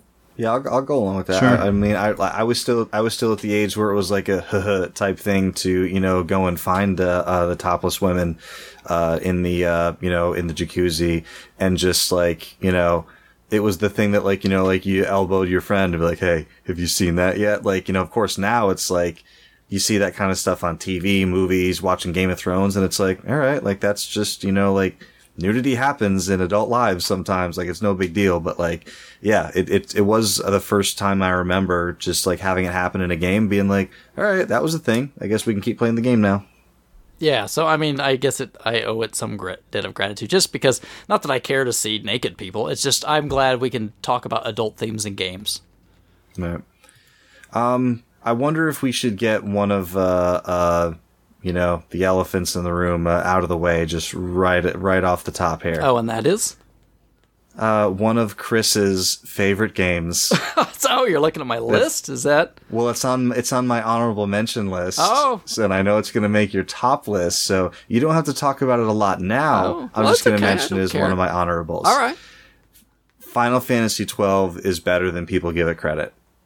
Much better. It is a great game, and I know it's different than what a lot of people typically appreciate in Final Fantasy. It's not like it's not Cloud Strife, it's not Squall, it's not Zidane or Zidane or whatever they call them wherever you are. It's a different kind of game. It actually kind of feels a little MMO-y to me, Very. just in that like the world is just very like living around you. You don't switch, like from the world to combat. Like it feels different. It's got a different quality to the voice effects. But I mean, if you're going to talk about a Sony system, post PlayStation 1, you kind of have to talk about Final Fantasy games, and we will definitely get to Final Fantasy X in a little while. I'm sure we will. But Final Fantasy XII, I thought, deserved a mention on the system as one of the underappreciated games in the series. Yeah, I mean, I don't care to talk about it now. I mean, obviously, it's high in my list of PlayStation 2 games, but yeah, I think it took a very bold direction in a way that Final Fantasy had not done. But again, this is following up on the heels of Final Fantasy XI, which was the first online MMO Final Fantasy game. Sure. So they really took Right. a lot of ideas and thoughts from that and said, how can we make this into a single player offline experience? So it was a very, I think, experimental, but I think it worked. And the piece that I loved most about this game was the Gambit system, because it was a very strategy-oriented system. So to do well, you really had to understand how to build these instructions for your team on how to deal with these situations almost automatically. Right. And I had a lot of fun doing that, because if you did it well, you could just beat the tar out of stuff. Yep. And if you did it poorly... Foreshadowing to the Paradigm system. Yeah, well, that's something else. I knew it. Yeah. The system is not well done. But anyway, it gave you control in a real-time fighting engine that was Final Fantasy. So that's what I liked about it, was you still had a lot of granular control without having to input button presses for all your characters. Who has the time? Yeah. So, and I think the story has its high points and its low points. I think the main character, Vaughn, is pretty terrible and forgettable. But if you read like the history of the game, he was tacked on later to be more palatable to the Japanese. The main star was meant to be Balthazar and Fran, who are the kind of... Fran is the best. Fran is fantastic, and her voice work is very well done. And Balthazar is very good, too. That's what sticks with me more than anything else about 12 is Fran's voice. Yeah, definitely. Kind of a Bjork kind of sounding. Oof, man, voice. Yeah. If Iceland exists in Final Fantasy, like it's I can't even describe it, and I can't do an impression of it. And also, like, I don't know if this is the right way to say it, but the quality of how the voice is done, like, it's like, how like you can tell when you're listening to like Super Nintendo versus Genesis. There's just something different about the quality. It almost sounds like the bit rate is actually lower than what you normally hear, and it kind of sounds more organic, like almost like it's coming from a record player and not from like a digital source. And I don't know if that was done on purpose or if I'm just, just the way I heard it, but I just remember like the quality of the voices and it sounded so different. Yeah, I would probably guess we're going to see a re-release, an HD Final Fantasy 12, just because that seems to be what Square does. Yeah. Well, I'm fine with that. Eventually. I'd play it again. I would like if they would expound a little bit on it and maybe give me some special dungeons and stuff, but I enjoyed it. I like the Gambit system. Sometimes I want to play an old game that I haven't played in forever, and I'm like, but what if there's an HD re-release in like, a couple of months? So like I just like wait for that. But yeah, we've been talking about this for a bit. So Sean, did I hear you make some sort of positive or negative noise when we brought up Final Fantasy 12? No, it's funny. I haven't played any Final Fantasy games on the PlayStation 2, but I've heard so many good things about 12, and I know about the whole this game is different from a lot of the others in the franchise. It's set in the Ivalice universe, and there's a lot of like things going on in it that if I play a PlayStation 2 Final Fantasy game, I'll probably go to 12 before I go to 10, just because of all the interesting things I've heard about 12. So yeah, that's my take on it. I don't know enough about it to make a comment, but I want to. It's on my radar. I definitely want to play it. Nice. So let's cut to Sean. So I've already mentioned several off my honorable mention list leading up to the top 5 PS2 games for each of us. So Sean, are there any games out of the 5,498 that you have in a CD spindle somewhere that have not made your top 5 but deserve to be mentioned when talking about the PS2? Sure, I have a few. I don't want to go nuts, and I'll just go through a few of them. There's an Astro Boy game that's based on the 2000s TV series based on Astro Boy. It was developed by Sonic Team, and it's really good. It's one of the best games that Sonic Team has ever made, and that is cheap and it's very common. You can find it. It's like a less than $5 game. I would say also Metal Gear Solid 2 and 3 are two of the best games that have ever been made. Like, if it's not clear, I'm a huge Metal Gear Solid fan. I'm a huge fan of the franchise. So wait. Can I stop you for a second? Yeah, go ahead. Those are not in your top 5? No. I was thinking that too. Well, you know what? I tried to be a little bit like I could have done, best-selling, common. Everybody knows the best top 5 games on the PlayStation 2. So my actual top 5 is a little bit more creative. Okay. You know what I mean? Yeah. So just check out MGS 2 and 3. We got, Ratchet and Clank and Jak and Daxter, two amazing, mascot platformer games. We got Downhill Domination, which is a really cool bicycle, just basically a mountain biking game where it's almost like SSX, but you're on a bike. You are going down these incredibly long courses, and it's just straight downhill, but then there's like some combat involved, and you can do tricks, and it's just so much fun. The music is great. Speaking of music, we got Frequency and Amplitude, which are kind of precursors to the Guitar Hero games. They're rhythm-based games. We got Simpsons Hit and Run, which is basically a Simpsons Grand Theft Auto game. We got Tony Hawk's Pro Skater 3, which is the best game in the franchise. We got the Katamari games. We got a game called Urban Chaos Riot Response, which was developed by Rocksteady, which went on to make the Batman Arkham games. That game is really cool. That's actually a first-person shooter where you play as the police, and you have a riot shield mechanic that is almost like Time Crisis, where you can put up a shield to block bullets, and you run around just tasering the bad guys. That is a really fun game.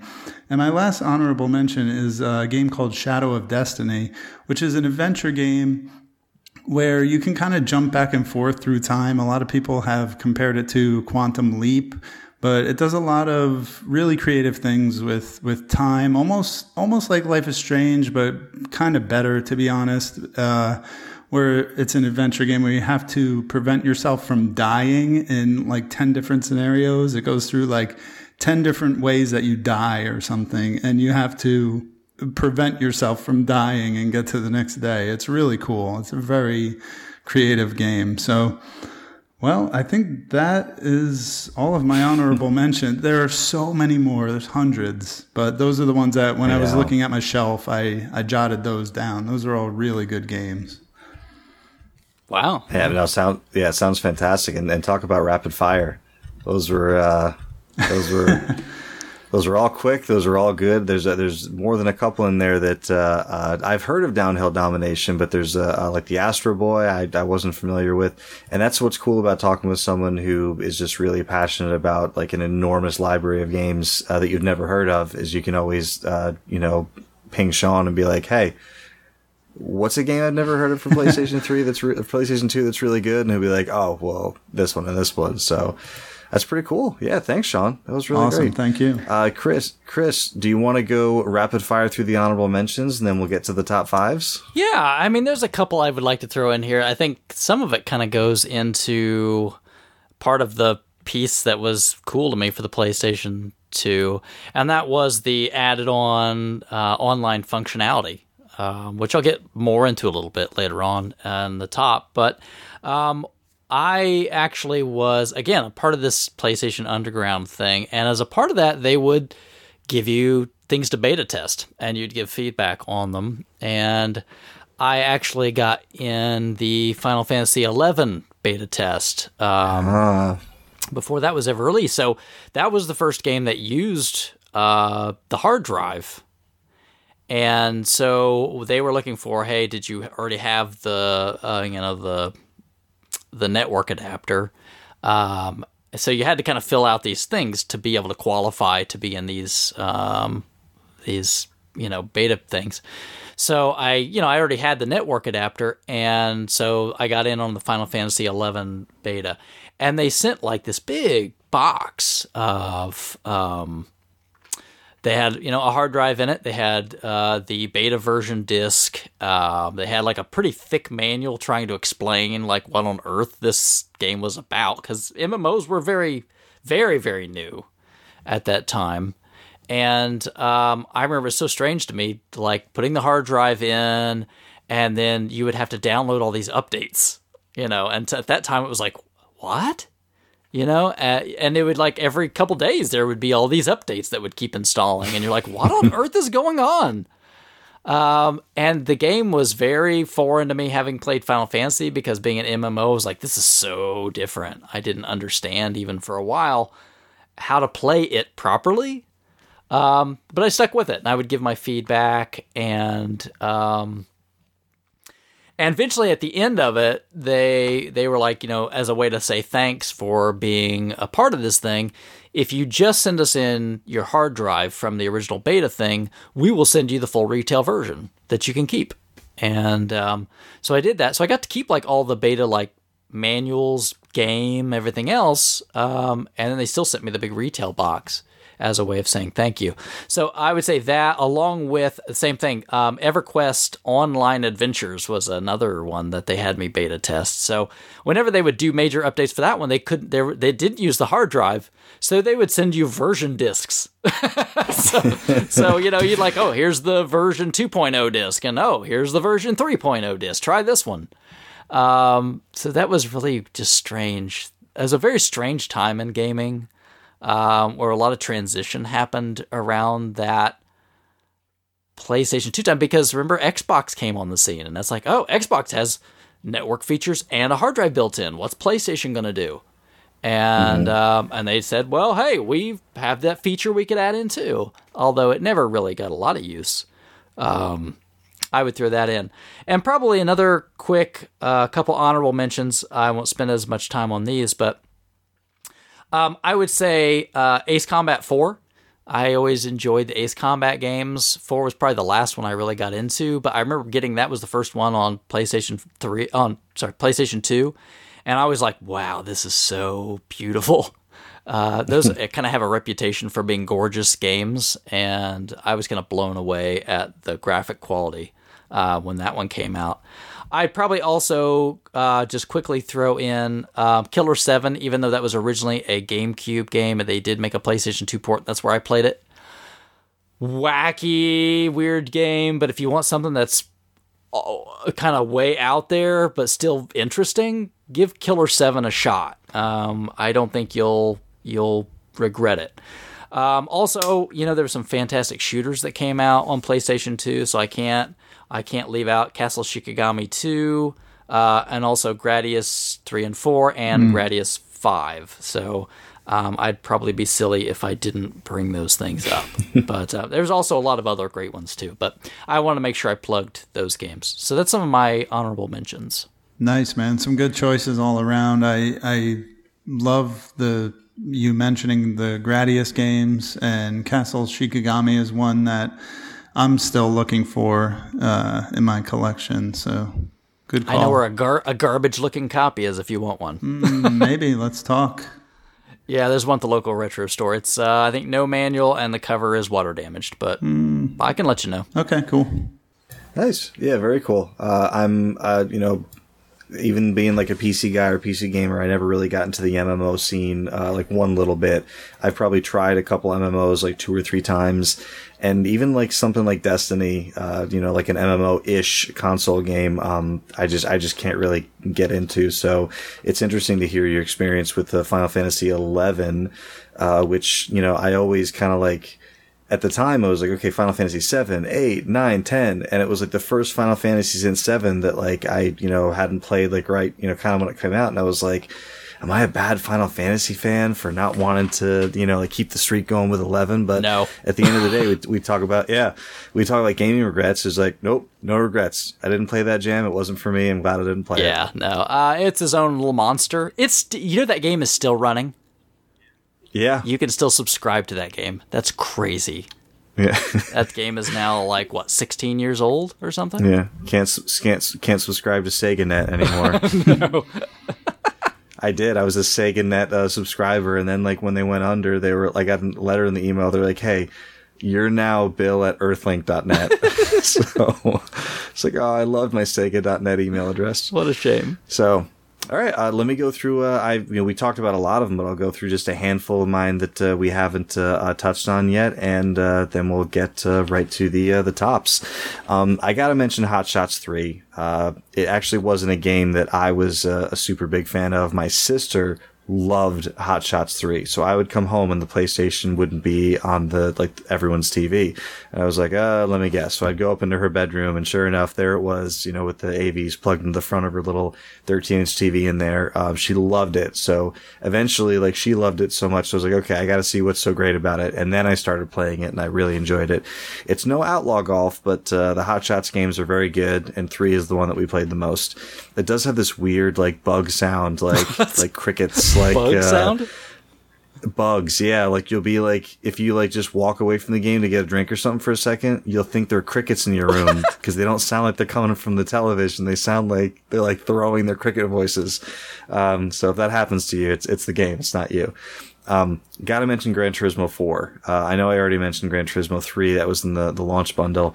Gran Turismo 4 is a game that I hadn't played a Gran Turismo game forever. I wasn't actually really into the console gaming scene at the time. I was working at Circuit City, and I didn't even know Gran Turismo 4 was coming out. I just walked over to the new game section, and there was a big standee of Gran Turismo 4, and I got flashbacks of how great 3 was. So I was like, you know what? Maybe this will get me back into, playing console games. So I bought Gran Turismo 4, played the hell out of it like I do with every Gran Turismo game when they first come out. So there's not really a lot to talk about. It's a Gran Turismo game. It's like all the Gran Turismo games. If you like racing, realistic racing, you'll probably like it, but it is very grindy. So take that for what it's worth.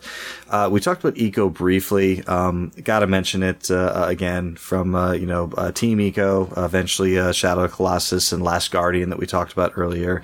It's a really interesting, game that came out extremely early in the PlayStation's life cycle. I didn't look this up before the show, but I remember it coming out before the system did, but I could be misremembering that. It's a really, really interesting game where you're basically, you have no weapons. You kind of are taken to this castle by a group of people. Nothing's really explained to you. It's kind of tribal and aboriginal, in nature. And you end up, finding that there's a girl, a prisoner in this place with you. So you have to, the two of you escape, and they're these shadow creatures. And again, no weapons. So you just have to grab sticks and light them on fire and move the shadow people back. Really, really, interesting. And now that it's available in a re-release on the PlayStation 3, you could play it that way. And it's pretty inexpensive actually on the PS2 if you'd rather play it there, as well. And no one's mentioned these yet. I don't know if you guys ever played them. The Prince of Persia Sands of Time games. I heard of them. I've not played them. Yeah, I have them on Xbox, actually, the original Xbox, so I didn't think about them when making this list. That's a really great point. There's actually a ton of games, because I was a bigger Xbox guy at the time than I was a PS2 guy. So there's a lot of games that came out for both systems that I don't associate with PS2 because I played on Xbox. And that's a really, really, really great point. Like Castlevania Lament of Innocence or whatever it was called. I played it on Xbox, or Curse of Darkness was another one. That's a great point. But yeah, the Prince of Persia Sands of Time games, where I remember they came out and I had no interest in Prince of Persia, and I started reading some reviews and it was 9s, 9.5s, 10s. And I'm like, are you kidding me for a Prince of Persia game? And then I played the first one and I was like, oh, this is awesome. So I have it down here as the Prince of Persia Sands of Time trilogy, because it was the Sands of Time, then it was the Two Thrones, and then the Warrior Within. So the three, games that kind of make up that story arc. And then, later on you had the game that was just called Prince of Persia, which was the Xbox 360 one that Nolan North provided the voice for. But the Prince of Persia Sands of Time games, wherever you play them, are fantastic, just with their simple time rewind mechanic that's limited to the number of, sands that you've collected in your dagger of time, and a really not terribly awful movie with Jake Gyllenhaal based on that property. So check those out. They're really not good. Terrible. What a thumbs up. Yeah, good endorsement. Not terrible. It's as good an endorsement as that movie deserves. I saw that movie in a drive-in theater after Toy Story 3. So wow. That's my experience with that. Yeah, right. So, Sean already mentioned it. Tony Hawk 3 is the best thing. Hell yeah. I'm glad we agree on that. Oh man, I didn't get into Tony Hawk 1 until it came out on the Dreamcast, because as a Dreamcast believer, I wasn't going to go support Sony PlayStation 1 at the time. But when Tony Hawk came to the Dreamcast, I was like, whoa, like now you see what all the PlayStation people have been like, talking about the whole time. I was a huge fan right from the start. And then Tony Hawk 2X came out on the original Xbox, like a remake of 2. And that was awesome. So then when 3 came out, I got 3, and I ended up getting it on PlayStation 2. Tony Hawk 3 is a revelation. It's just everything that makes the game great, with enough tweaks and enhancements to improve it, but not to change it away from what made it great in the first place. I also really did like 4, but it's just not 3. So Tony Hawk 3, absolutely, if you're a Tony Hawk fan and haven't played 3, it'll blow your mind. And this one just only narrowly missed my top 5. Similar to Sean, I played this game to death. If you could wear out a laser or wear out a disc, this would be one that I did. And I gotta tell you, I wasn't crazy about Metal Gear Solid 2, like when you first played it, because the big twist, and we've gone long enough that the spoilers can be, out the window. The demo came out, and like all the media for the game that came out was like, okay, Snake. The guy you played last time, Snake. So what as it turns out, the end of the demo is the end of when you're playing as Snake for the most part. So basically, like, you get the real game. You finally, you waited all this time, and then you're not Snake anymore, and you're like, for a while, you're like, okay, I'm going to be this guy for a little while, and then I'll be Snake again. So, and the thing is, I like to go in fresh, so I didn't, look up, any stories or read any reviews. So like, I'm just playing, and I'm like, after like, a few hours, I'm like, this is the game I'm playing, is it? So it kind of took you off guard a little bit, but like, when you really kind of step back and look at it as a whole, and when I say a whole, I mean like, the story of the franchise, the story of the series, kind of like, like where everything ended up going. When you step back and look at it, and just really how great the game is, and like how weirdly fantastical the story is, and how like, just oddly appealing it was, like that this fat man, this explosives expert on rollerblades that like you're somehow taking seriously. I got to the point like where the switch was just flipped, and I was like, I love this game. And I played Metal Gear Solid 2 over and over and over again. And I don't usually do that with games. There's really only a handful of games that I've loved that I do that much. So Metal Gear 2, while I didn't love it first, eventually once it clicked, I was like, oh, and then I was just play through it again just for fun. I was like, I was like scaring. I would grab guys, I'd point my gun at them. You'd scare them into like giving up items or giving up info or whatever. Like once you got really good at it, it changed the game. So, Metal Gear Solid 2, and I know everyone says 3 is like the best game in the series. I've tried it a few times. I can't get it to click with me. I don't know if it's in the cards for me, but love 2. Wow, there you go. Awesome. Yeah. So those are all very honorable, I would say. Everything we've gone through has but there's only 5 games, or up to 15, I guess, that can have the most honor. Yeah. So Sean, do you have an announcement for number 5? Oh boy. Well, what am I announcing? Jeez, you're putting me on the spot here. Drum roll, please. No, well, first I want to say that I'm glad you mentioned Eco and Shadow of the Colossus, because that would have been on my list, except I totally forgot about them because I played them on the PlayStation 3. So good call on that. And I just want to throw in, all of us, I mentioned Grand Theft Auto 3 earlier, but also like Grand Theft Auto 3, Vice City, and San Andreas are 3 of the greatest open world games of all time. And Grand Theft Auto 3 debuted on the PlayStation 3, and they have to be mentioned. But anyway, my number 5 is from it's kind of an obscurity. It's from a series known as Zete Zetsumi Toshi, which in the US is known as Disaster Report. So there's a game called Disaster Report, and its sequel is called Raw Danger on the PlayStation 2. And what this is, it's kind of survival horror without the horror.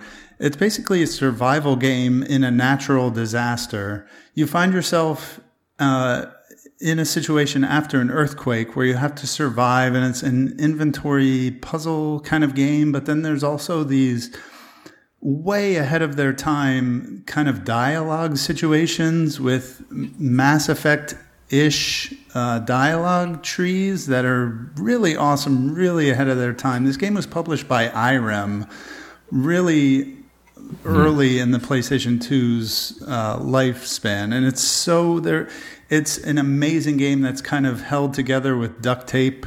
You know what I mean? It's just like there's so many things going on, and it's just an amazing experience. There's collectibles, there's different hats you can wear, and you have a compass in your like the bottom right corner of the screen, and you can change the compass as you go through the game and collect different compasses.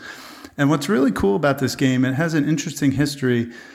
The first two came out and everything was fine. They made a third one that did not come out in America. It was only released in Japan on the PSP, actually.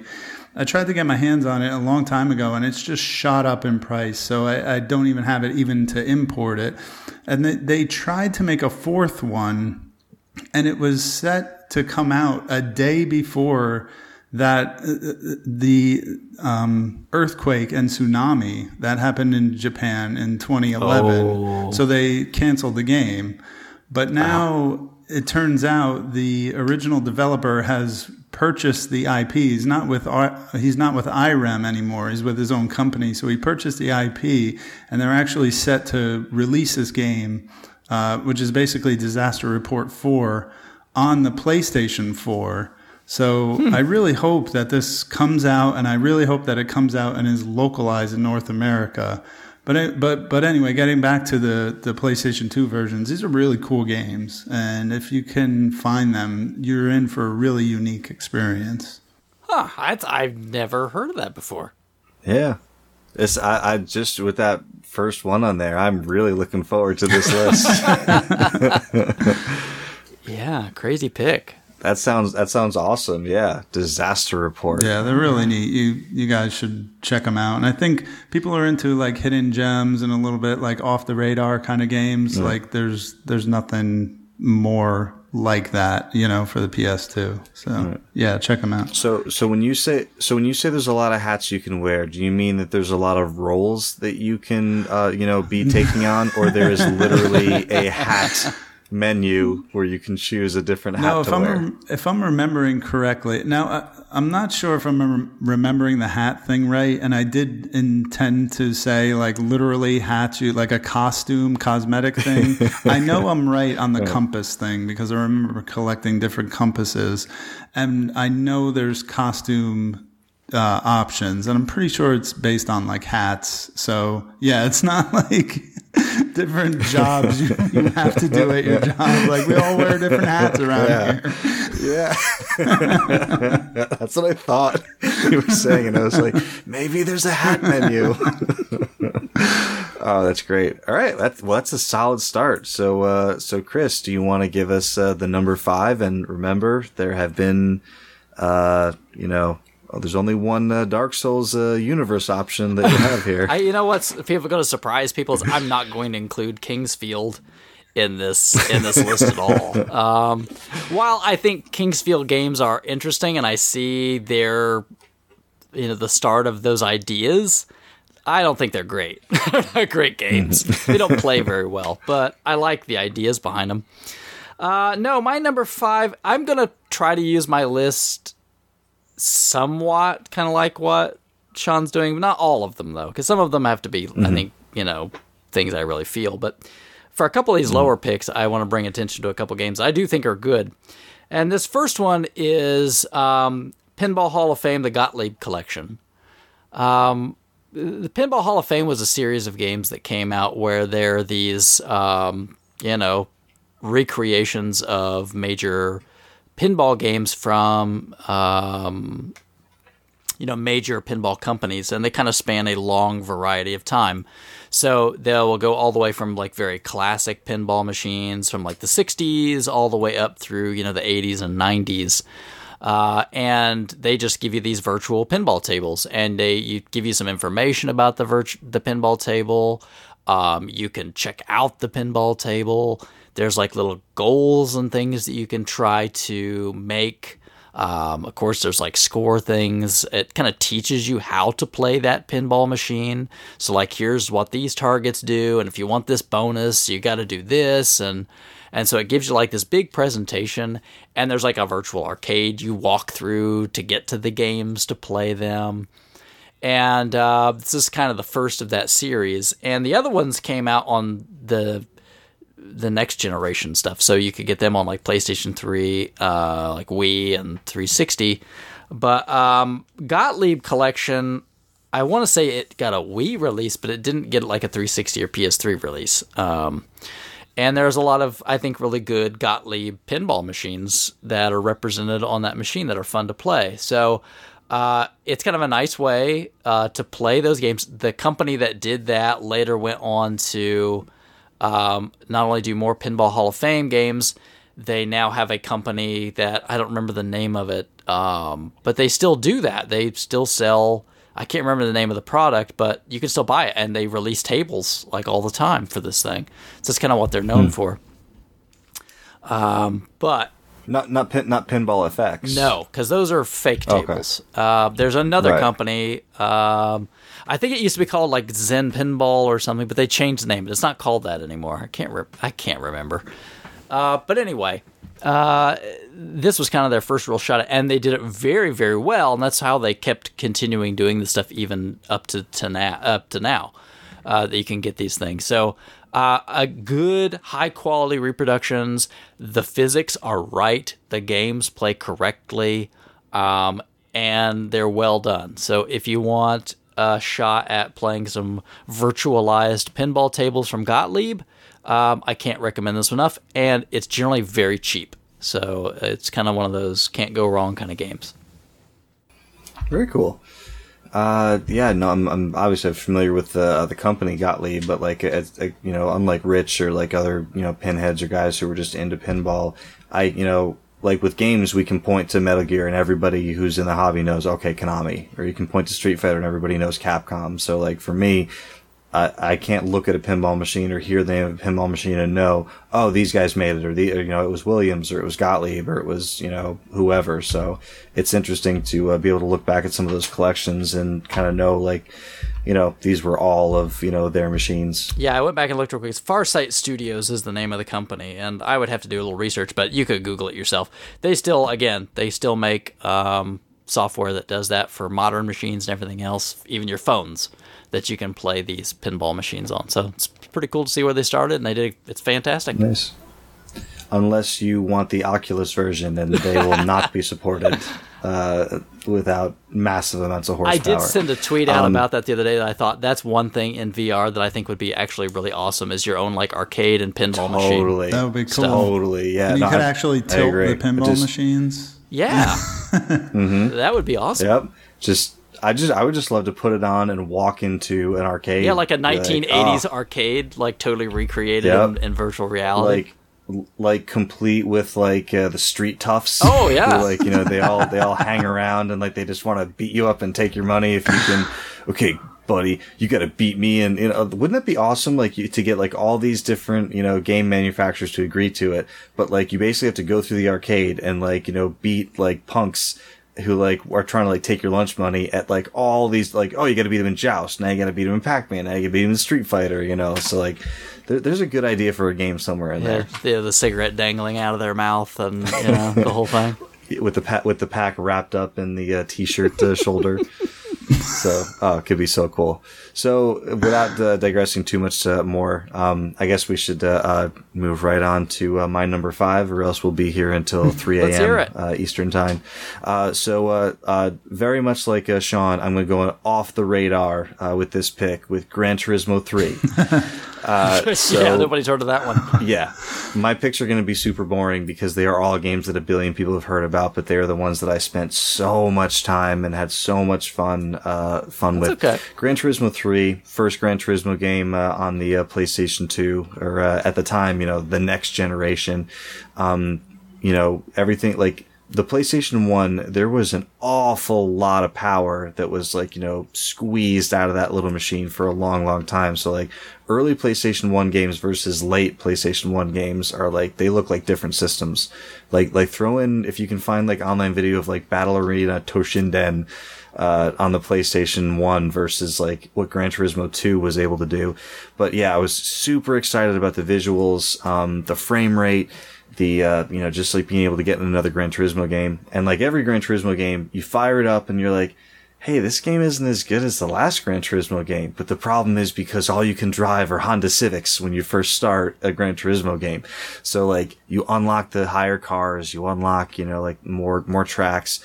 There's a ton of great songs on the soundtrack for Gran Turismo 3, including some Stone Temple Pilots, some Cardigans, 99 Red Balloons by a freaking Goldfinger was on there.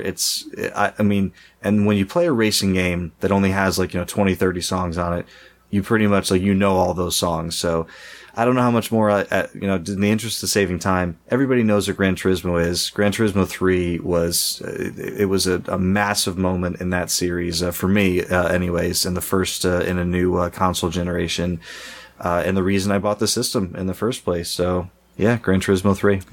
Sean, you ever play Gran Turismo stuff? Yeah, I'm not a huge racing game person, much in the way I'm not a huge fighting game guy, but I will dabble in them, especially a game like Gran Turismo, which is a really hardcore like simulation. I never got super into them, but of course they've always been, in the ether, and I've known about them, played them, dabbled in them. Not a huge fan, but I got nothing against them. Yeah, what always intimidated me was like you had to get licenses to drive like whatever class and stuff. So yeah, I like Forza, but Gran Turismo is just a little too deep for me. But I get it. I mean, they were amazing at the time.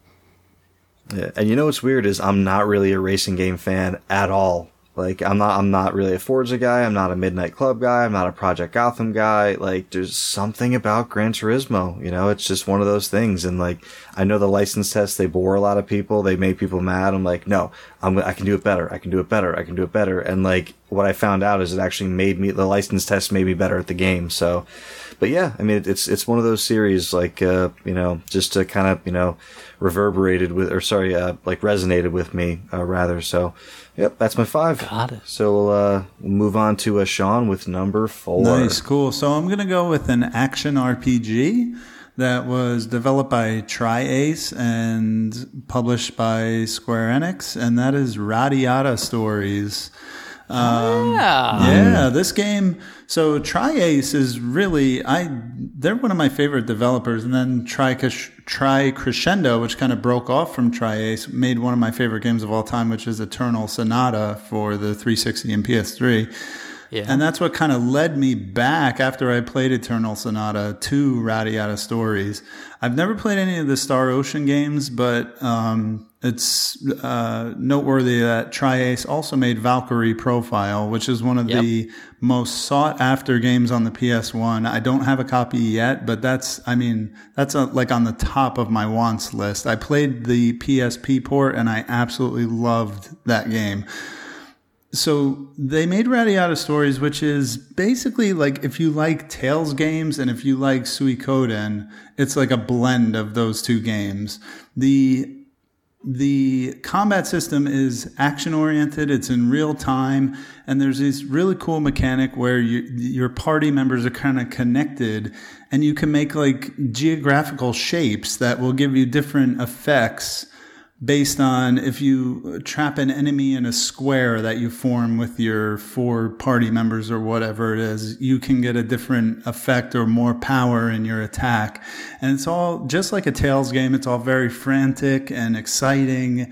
And then also you have this open world like recruiting mechanic. There's all these characters that you can have in your party, and the art style is very like watercolor. It's colorful. It's just such an amazing game. In the middle of the game branches off between 2 paths. You can choose to side with the humans or the non-humans, which if you play the game, you'll understand the story. The other thing is your character can go around just kicking everything, and you can you can kick characters, and some of them will just say like, "Hey, stop that," or some of them you can get in fights with, or you can kick like a garbage can and get like an item out of it. Like it's just really fun. You can run around kicking everything. And the other thing I would just say, if anybody wants to grab this game, it's only like $15 or $20. It's not super rare or valuable. I would say it's not a game that you can grind in. It's not a hard game, but you have to do some of the side quests to stay leveled. I actually, as much as I love this game, I fell into a trap where I was a little bit under leveled, and it's not easy to grind your way out of being under leveled. So if you want to play this game, on my recommendation, please do, and go check out, like, do the side quests as you're going along. But yeah, Radiata Stories, great RPG on the PS2. It's funny, I bought that one for like a couple bucks when the PS2 was, in its low point as far as, game sales, like after it was well dead and before the price started climbing back up again. And I had since gotten rid of it, but it's funny that you think of that. I'm kind of curious, we don't have to get into it long now, but maybe at some point. Did you ever play Resonance of Fate? I haven't played it yet. I have it, and I've heard it's very, very difficult. That's the only thing that's kind of putting me off of it, is that I've heard it's very complicated and difficult. Yes. So, and that whole geometric shape thing is kind of, not exactly like that, but there's a system of battle that's kind of, or reminds me of something like that. Anyway, you'll see if you ever played it. Right. But we don't have to talk about it now, but yeah. Cool. I guess me for number 4? Yeah. Next? Yeah, it goes on to you for 5. I'm going to go with SOCOM, U.S. Navy SEALs. Wow. I didn't think anyone would ever say those words again. Yeah, I can't believe, SOCOM. That should have been brought up by now, but that's cool. The network adapter came out, and so did SOCOM. And you, with the box, you got the game and also a headset. And I forgot that was bundled. Yeah, right. like a USB headset. So you could go through and play online and talk to people, which was like, at the time, whoa, that was so cool. Because it was like before, like Xbox Live was a big thing, was like SOCOM. But I remember, and if I remember right too, you could give commands, voice commands to your team in that. So you could, give them some very simple voice commands as you were playing the game, because you're like the SEAL team that would go through and do things. And I don't know what to say. It's a shooter. It's probably not the best shooter in the world, but at the time it was cool. I liked playing it, and it was cool to play online because it was just this kind of simple deathmatch, but it had like a lot of stuff you could do. So you could use like explosive devices and set traps, and you could go prone and try to get people.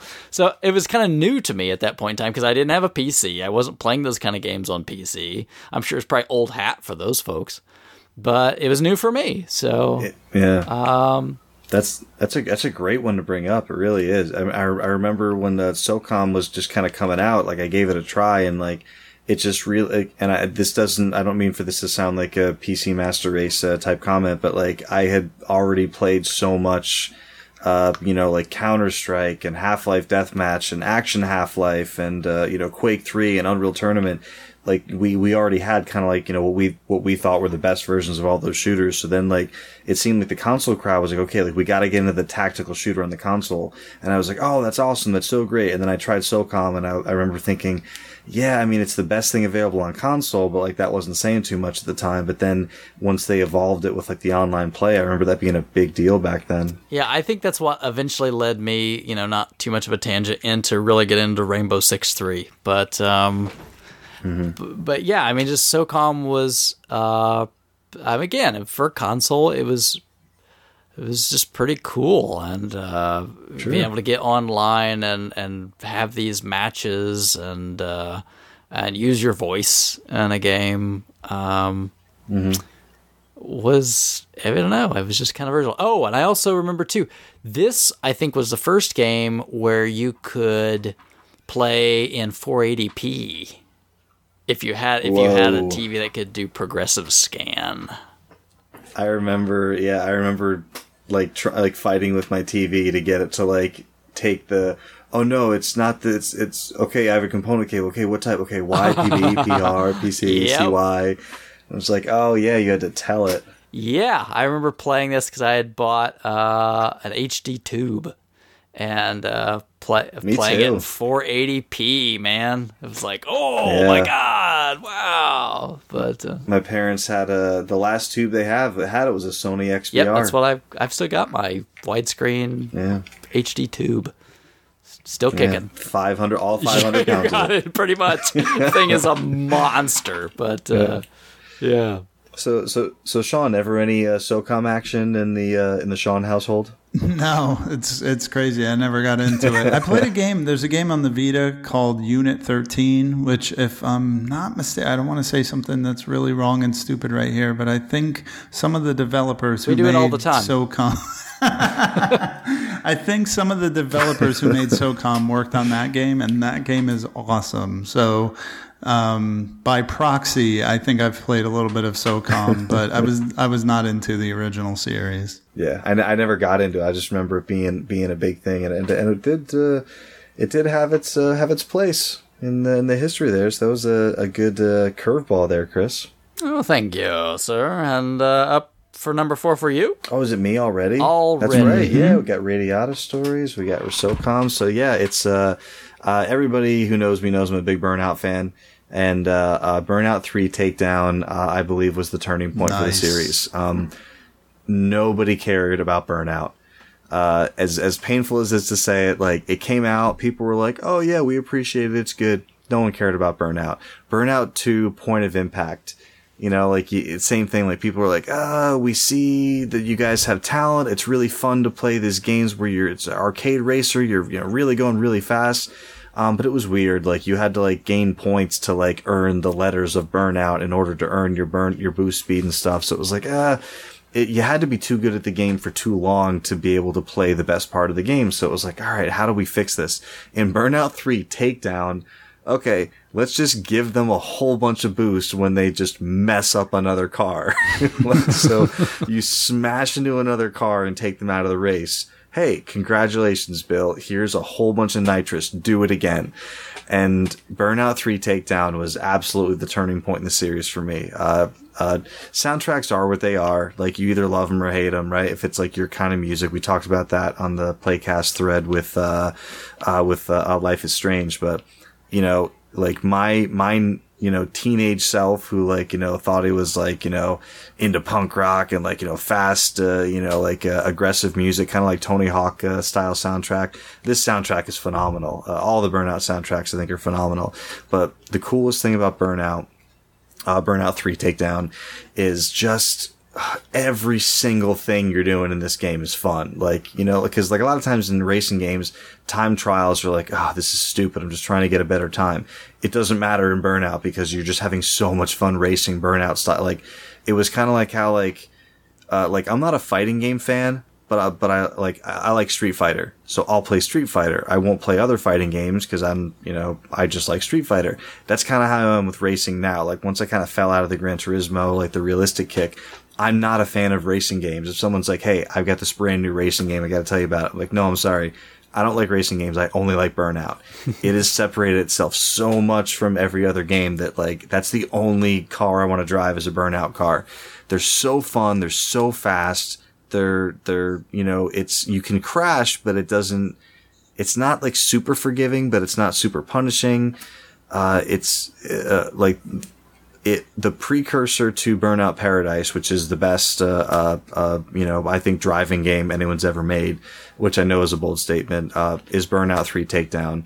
Revenge really was just Takedown 1.5, or 3.5, whatever you want to call it, because it took that takedown mechanic and it added your revenge rival, so you had like one other guy you were going against. Still a great soundtrack, still, you know, similar type game, but man, oh man, Burnout 3 Takedown was what kind of made everyone go, oh, this is why your game is special. Keep doing this. So, Burnout.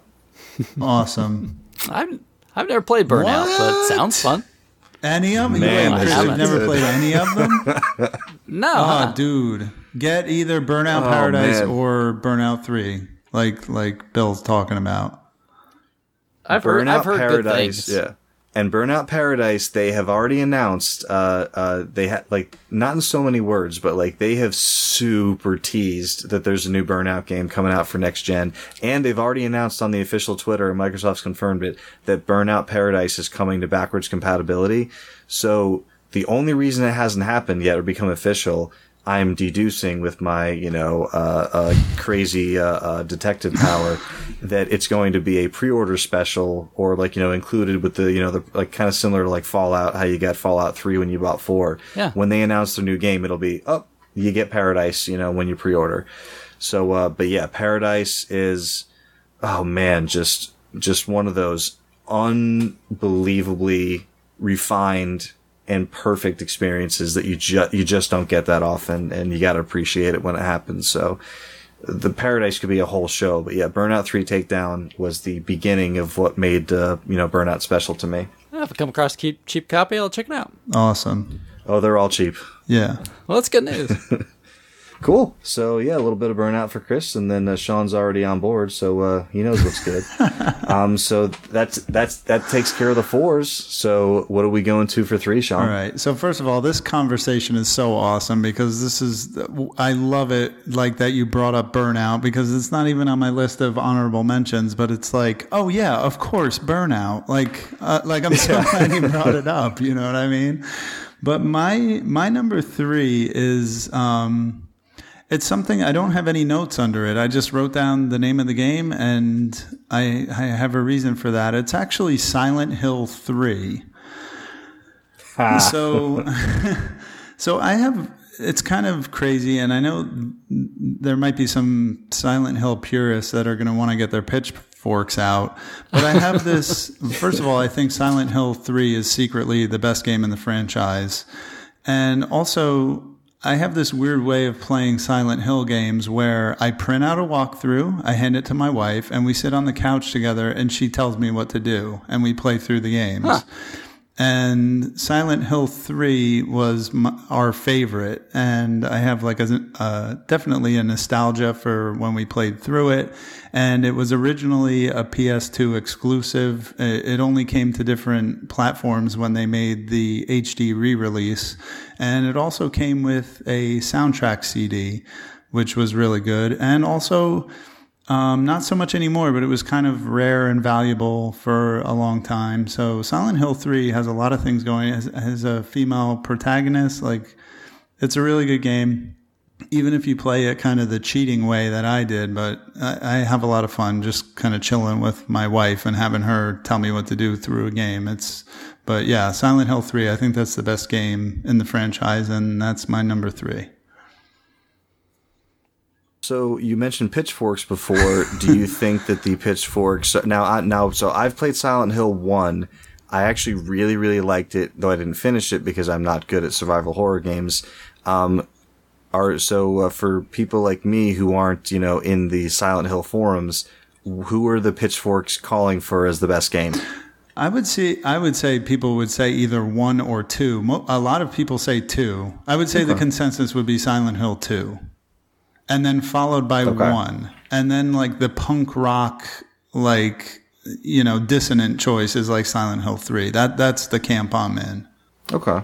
Never played more than a few minutes of Silent Hills either. So I played probably about half hour of Silent Hill 1 and I went, whoa, this is too much for me. So yeah, that's fair. I'm telling you, that's why I'm like Silent Hill 1. I couldn't tell if it was it was definitely the atmosphere, but like it was the way limitations. Too creepy. I didn't know if it was a limitation of the system that the fog was everywhere, that you couldn't see it or anything.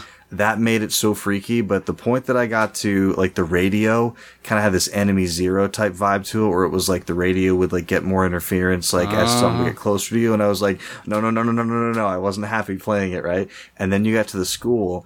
And then there hit that, somebody flipped that switch where like, okay, the school just went to like Nightmare Zone. Yeah. And I just never wanted to turn it back on. I felt so scared about it. So Sean, you mentioned that you do it with a walkthrough with your wife. Is that because you don't want to be exploring, you're trying to figure stuff out, you just want to experience the story, or what's the reason behind that? Great question. The reason behind that is because I find the puzzles to be so freaking obtuse that I don't understand how people play these games. It's like, okay, you have to, first of all, go to this room, find the paperclip that's under the 3rd floorboard, and bring the paperclip to the room upstairs, and then put it in the laundry chute. Like, it's crazy. It's obtuse as hell. So that's where we decided, like, well, we have these games in our collection. Let's just play through them and beat them. You know what I mean? So that's what we decided to do. And it's been super rewarding. Like, I love it. It's a cool experience.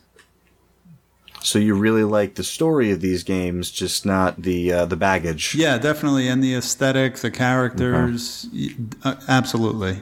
Cool. You know what? If I can maybe make this a family event, maybe get the wife and kids involved, maybe we can finish a couple Silent Hill there you games. Go. Yeah, I'm sure that'll happen. Yeah, let me know what Sarah thinks about your idea. Well, everybody likes, like scary movie night once in a while. Like, maybe she'll be into it, but she won't. So I'm sure your boys will get past the emotional scarring at some point. Yeah, maybe once they get a little bit older, we'll see. We'll see if they can handle it. But yeah, no, it's definitely a good pit. And same thing, like same comment you had before. Like, it's so cool having conversations about PlayStation 2 because like someone will just mention something and you're like, of course. Of course you have to talk about Silent Hill. And it wasn't even on my list, so awesome. All right, so that's number 4 for Sean. Number 3 for Sean. Number 3 for Chris. Red Faction. I'm going to go with the original Red Faction. Good one. Wow, the Orig. Yeah, because it had destructible this environments and all. Yeah, it had this new system they called the Geomod engine, and it was you could blow up anything. And, asterisk. Yeah, pretty much. But it's like, do you want to go through the wall? Blow holes in the wall. You can go right through it, and just to most degrees you could. So that was kind of the gimmick, is that you could use explosives of whatever type to blow chunks of rock out of, wherever there was rock. And like metal and stuff, it wouldn't work. But that was it. And sometimes you would find like secret hidden places that you could go to. And sometimes it was just to make it much more advantageous for you. Or like, I kind of wish I could just get over here and, do it my way. And you could. And, to get this effect to come off, there was definitely some trade-off in the game itself. So it's definitely not the best graphics of a PlayStation 2 game by any stretch of the imagination. I mean, it looks a little rough for a PS2 game, but I think they probably had to do that just to leave enough RAM in there to figure out if you were blowing the crap out of different places and how to keep track of all that. And it did have some limitations. If you blew up too much stuff, it would have to start, erasing the stuff you blew up to keep track of the new stuff. So there was only so much RAM. And so it could make itself noticeable if you stayed in one area and just tried to keep blowing stuff up. You'd become apparent that, okay, well, now it's repairing these things as I make more holes over here. But I mean, at least just for the audacity of trying something like that. So the idea of Red Faction is that you're on Mars, and I don't remember the whole story, but you're basically like a worker on Mars, and there's like a revolt, and you join the revolt or whatever. And it's a shooter. It's a first-person shooter. It's nothing revolutionary. It had some kind of interesting and unique weapons, but again, like the whole shtick was this Geomod engine, and then being able just to carve holes through walls or do whatever. Because that was always a thing. You play these games, you think like, I just took a rocket launcher, shot at that wall, and it's fine. Yeah. You know what I mean? Or like, here's a door that's in the way. I could so easily just take my gun out and blow through the door, but no. Somehow it's impenetrable. Yeah. You know what I mean? So I was working at Funko Land when this game came out. Yeah. And we opened up a copy. We put it in the Samsung GX TV that we had on the counter right there. And we loaded it up and we just started blasting at the wall, like in the intro area. And it's like, we're breaking it. We're breaking it. what we found out is like we would always run out of ammo before we got anywhere of, of consequence. So like we didn't end up using that, that tactic as much, but, I actually didn't play a ton of the game. I know there's been like, a handful more Red Faction games since this one. But I don't know if this game was what killed THQ or if that was other things, but, there's enough of them out there that people, people are into them. So as someone who's played it, can I ask you, is there ever a time that you need to wrap a wet towel around your head? No, and there's no Quatos either. So are you already on Mars, or is there at some point where you have to get your ass to Mars? You don't have to. No, you're already on Mars. There's also no gates to hell on Mars and no demons. Oh man, is there for a good time? Do you ask for there's Melina, there's no three-breasted women in the game, unfortunately, either. Were there any Total Recall references in the game? Because how could you not? I don't remember any Total Recall. Unfortunately, no. It's like a prime opportunity for those things, but I'm guessing they didn't want to get sued, so yeah, they steered clear of that. It would have been cool. You find like the little handprint of that, like that button that like releases all the oxygen, all the oxygen, or just Total Recall spoiler alert for people who haven't seen the 30-year-old movie, or a totally like eye bugged out Schwarzenegger head. They redid Total Recall though. I never watched the remake. Man, I mean, I'm usually I'm more lenient than most people as far as movie remakes go. I'm like, okay, I'll give it a try. The Total Recall remake is easily one of the worst things I've ever seen, remake or not. Okay, I have to ask this question. Is it worse or better than the RoboCop remake? You know what? I'm not even joking with you.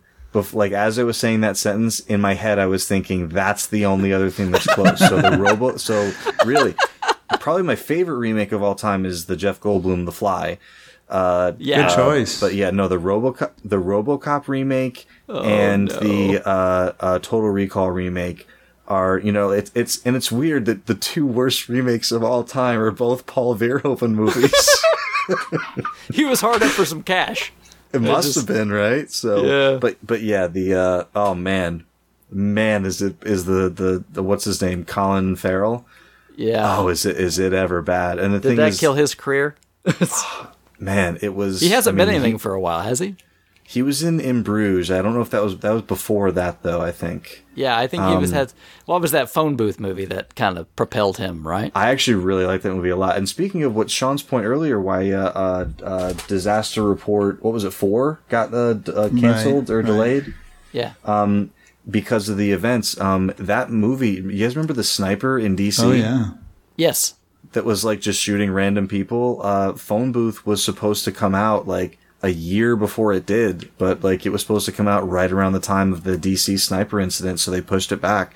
Wow. But yeah, that movie, I love Phone Booth. Him and Kiefer Sutherland. Yeah, it was a good movie. Mm-hmm. Yeah, good movie. So yeah, Sean, any Red Faction time in over in your land, or not really your jam? No, yeah, I was into that. I don't have it in my collection, but I owned it a long time ago, like when I first got a PS2, and I kind of remember, like you guys are saying the same thing, like, oh, you can destroy the wall, so you destroy the wall for like 10 minutes or whatever, and it's like, wait, you really can't get through here. You actually have to trigger the door opening or whatever it is. Right. So it's, very similar experience, and it's worth mentioning, like the later sequels are pretty good, like Red Faction Guerrilla. Everybody kind of loves that game for the 7th console generation, 360 and PS3. That's a really good game. Right. So yeah, Red Faction, good call, man. Yeah, cool. Guerrilla, I think is probably, like you said before with Silent Hill 2, Guerrilla is probably the one that if you polled all the fans, they'd probably say that's the favorite. I know Armageddon had a little bit of a following in there too. And for anyone interested in picking up Red Faction just as like a piece of, gaming history, that's a really easy to find, really inexpensive game. I would wager no matter where you are. So yeah, good call. Super cheap. Have some fun for a half hour. You're good. And then stocking stuffer for your niece. I actually played all the way through that game, but that's me. Nice. All right. So very good. So that's number 3 for Chris. So what's up, Bill? Is it back to me? All right. So you guys knew it was coming. I'm just going to drop it right here. I love that Kingdom Hearts 2. Oh, here we go. Oh. I'm not gonna go on it too long. Everyone knows what Kingdom Hearts is. If you don't know what Kingdom Hearts is a game that Disney and Square Enix made. Was it SquareSoft at the time or Square Enix? I can't remember. I think it was SquareSoft. Yeah, right? I think you're right. I think it was. Yeah, it definitely was SquareSoft because now that I'm like thinking of the box art, but yeah, it was definitely SquareSoft, and it was so Disney and Square, made this game. It was mainly Square making the game. Like, hey, can we use some of your characters? It's a really cool idea. It actually, like, to me, Kingdom Hearts 1 wasn't like as Disney-ish as I kind of thought it would be. It was really more like the Square characters, and like you're kind of like in the world of the other characters. Kingdom Hearts 2 was one of these just, special experiences for me that like, and we talked about it before about like, you just want someone to experience the thing that you experienced and like, cared about so deeply or like loved so much. Kingdom Hearts 2, like, just for some reason, like, wherever I was in my life at the time when I played it, it really, really emotionally hit me very hard. Like, harder than most games do, especially games that, like, aren't, like, realistic or, like, don't have characters that, like, you can relate to. Like, you're looking at, like, Donald and Goofy and stuff, and, like, you're having, like, emotional reactions to things. But, the love between, Sora and, Kairi, the friendship, between, the three of them, and how much that friendship is tested and how much you're unsure of yourself and how much a part of you is lost when you go between, places and that part of you is still there, but like it's gone, and like knowing that you're about to be erased, like there's so many like, big, like, important themes in it that just like, if you sit and think about them, they're just so sad. And I don't know, what it was about this game that like really, really hit me really hard. But I mean, at the end of the day, it's a Disney game. So like it's, you've got Mickey and you've got Donald and you're doing all this, kind of like action RPG leveling up and you're going between worlds. But there's such a heartfelt story in there. And that's really what I connected with the most. So, you don't need to play, Kingdom Hearts 1 to play Kingdom Hearts 2. I mean, it certainly helps if you've kind of gone through the story, but you get a nice little recap, in 2, but, beautiful, beautiful music, very, very touching, very beautiful story. And if they can get their act together and just give me a Kingdom Hearts 3 instead of just like 900 in between, like at this point, there's been more Kingdom Hearts compilations than actual Kingdom Hearts, releases.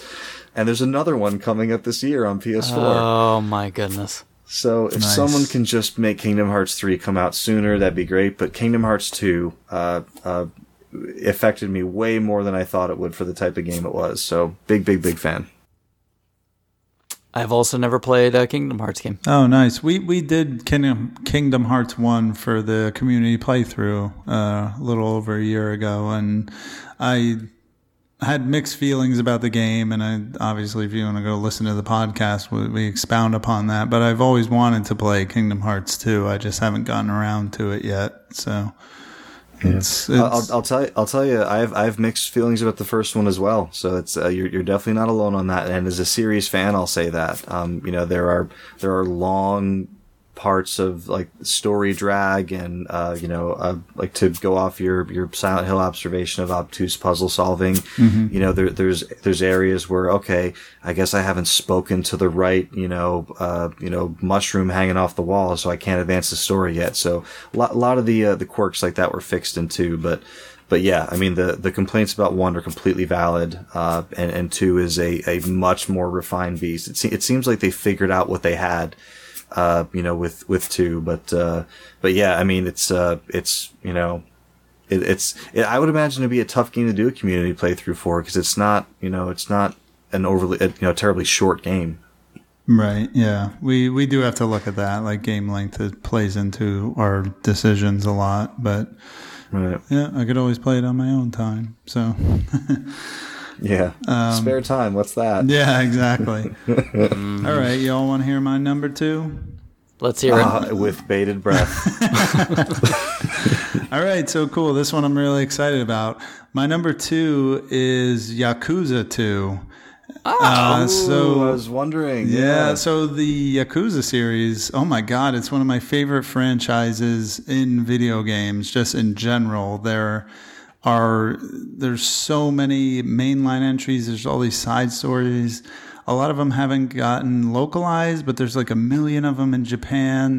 They've carried all the way into the PS3. Now there's PS4 games coming out, but it all started on the PS2 with the original Yakuza, which got localized and actually got an English dub, which is a great game. But then Yakuza 2 is kind of like the Empire Strikes Back of a Yakuza. It's that quote-unquote dark middle chapter. And so the good one is I agree with you, and I say that the first one was really good, but the second one was even better. Like, it has a love story.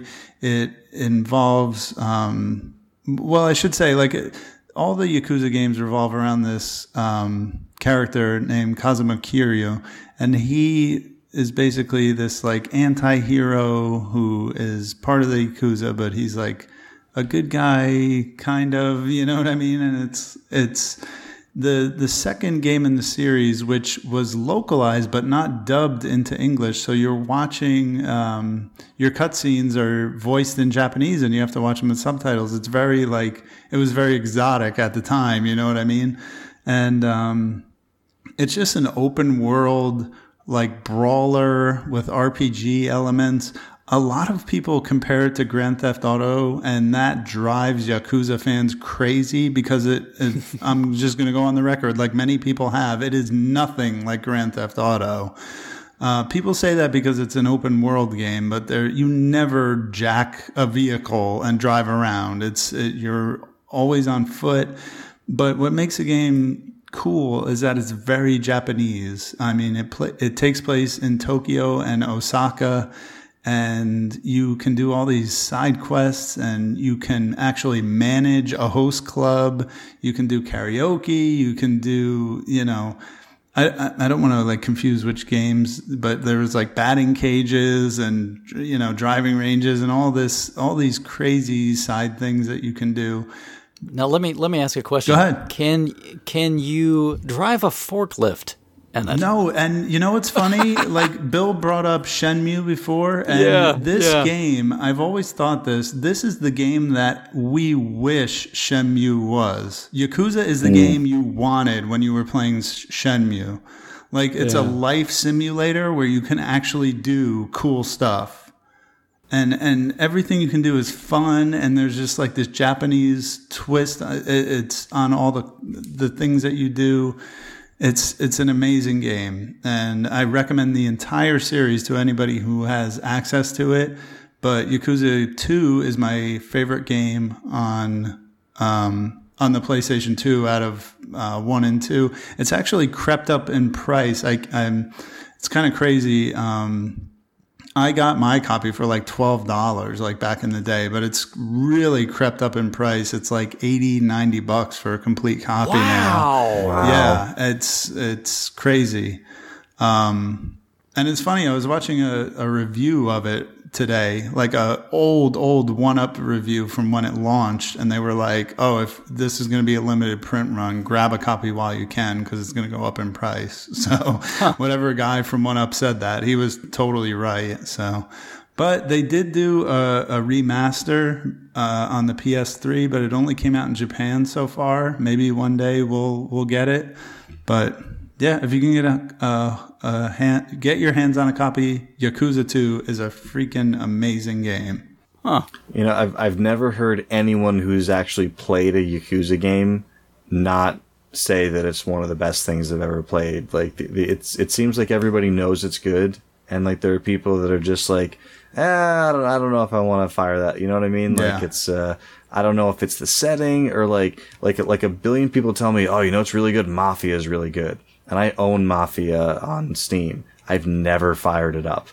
And it's just one of the, it's weird. It's one of those things like there are people who swear by Yakuza. And, I don't know what it is about it. I just, just like never had the urge to fire it up. But after hearing, how great, you say it is, it'd be great to have the opportunity. Yeah, it's very unique. Totally an experience. Again, you're not going to get this from any other game. Yeah, I don't know what else. Yeah, I'm not a big open world gamer kind of thing, but yeah, like Bill was saying, I've heard nothing but praise for the Yakuza games. So cool. I had no idea it was that expensive, though. But I have to wonder. I just pulled up a price charting, and that's the only one. Like it's Yakuza 1, $20. Yakuza 3, $20. Yakuza 4, $15. 2, $83 complete. Yeah. Wow. So yeah. It seems to be the popular one. Since you can import PS3 games, no problem. I wonder if there's subtitles in the Japanese version. I don't know. Be curious. Anyway. Cool. That's interesting to hear about that one. I would never have thought of that. I mean, I've just never played it, but I don't know if I've ever even heard people say, hey, like, this is the top of the system. Up next, I'll have to spend a lot of time talking about this because we primarily already have, but my number 2 is God of War. Nice. Just the idea of that brought the brawler back. The genre had kind of really died to some degree after the 16-bit days in its heyday, and there had never been a very good 3D version that came out. They tried several times, and I remember, like, famously, like, the Square Enix, The Brawler, or I guess it was just Square at the time. The Bouncer? Bouncer, that's it, Bouncer. That was on I started to make a list of games that kind of like the unhonorable mentions. Yeah. And The Bouncer's the only one I came up with, so I was like, I'm not going to make this list. But yeah, The Bouncer, like, oh man, it was what you said. It was a bad 3D brawler. Yeah, I remember, like, there was that, and there was, like, Fighting Force, and there was several attempts to do a good job at bringing back this kind of action game. And God of War did it, and it did it really well. And being a fan of mythology anyway, even though it's, not a strict take on mythology by any stretch of the imagination, but I mean, it's still fun to see something set in that era. I'm old enough where I grew up with when I was a kid watching the original Clash of the Titans, and that was like so cool to see some of those things kind of brought to life at that time, and I just kind of always like to read through that. So, kind of being in that world and that environment, again, a liberal take on some of that stuff, but that's fine. It was fun. And the powers that you would get were pretty cool, right? I mean, I'm trying to remember if it was the original God of War or the second one, but you had like the Gorgon head where you could turn things to stone. Just had some really cool abilities that were very in line with that sort of stuff. But no, I really got a kick out of it. It was kind of grandiose in scale to a certain degree, where you would see these huge gods or you would deal with, and it was just kind of a lot of fun. I really enjoyed God of War, so yeah, definitely that's my number 2. We did talk about it a lot before, so I'll just reiterate. It's a system defining game for me. Like it's what I associate with the system more than almost any other franchise on the PlayStation 2, deservedly or not. And it really is one of the only games in that genre that I still really, really love. So yeah, can't fault you. God of War 1, God of War 2, incredible, button mashing of, opening doors and, opening chests aside. Very, very, respected on my list as well. Yeah, I could live without some of the QTE stuff. But I mean, I wouldn't say it's annoying because you don't do it constantly. So, and you don't have to do it in many cases. So, it's fun. Bill, number 2? Number 2, mentioned it briefly before, Shadow of the Colossus. Nice. This is such a unique and such a great game. Anyone who's familiar with the Playcast, they were nice enough to let me on to talk ad nauseum about Shadow of the Colossus. This came out when I was living in Florida, and I had been out of the game. Like, I kind of go through phases, so I've been out of the gaming scene for a little while. And I walked into a GameStop, and they had this demo CD, like, running on a TV. And I just stood there and watched it for a minute, and I thought, like, is this a cutscene? Like, what's going on? And it was just a guy riding a horse, and he kept riding, and he had a sword, and I'm like, what's happening? There's no enemies. Like, what's even going on? And I didn't see. It's like, what is that? I said, it's Shadow of the Colossus. I said, what do you do? I said, that's what you do. It's a enormous empty world that you have to figure out what you're doing in, and then you fight these like enormous beasts, and they're the only enemies in the game. And it was like one of the only shut up and take my money events like in my life. Like it just sounded so different and so and so interesting. So Shadow of the Colossus, Team Ico, released on PlayStation 2, and then now it's more widely available on the PlayStation 3 HD remaster.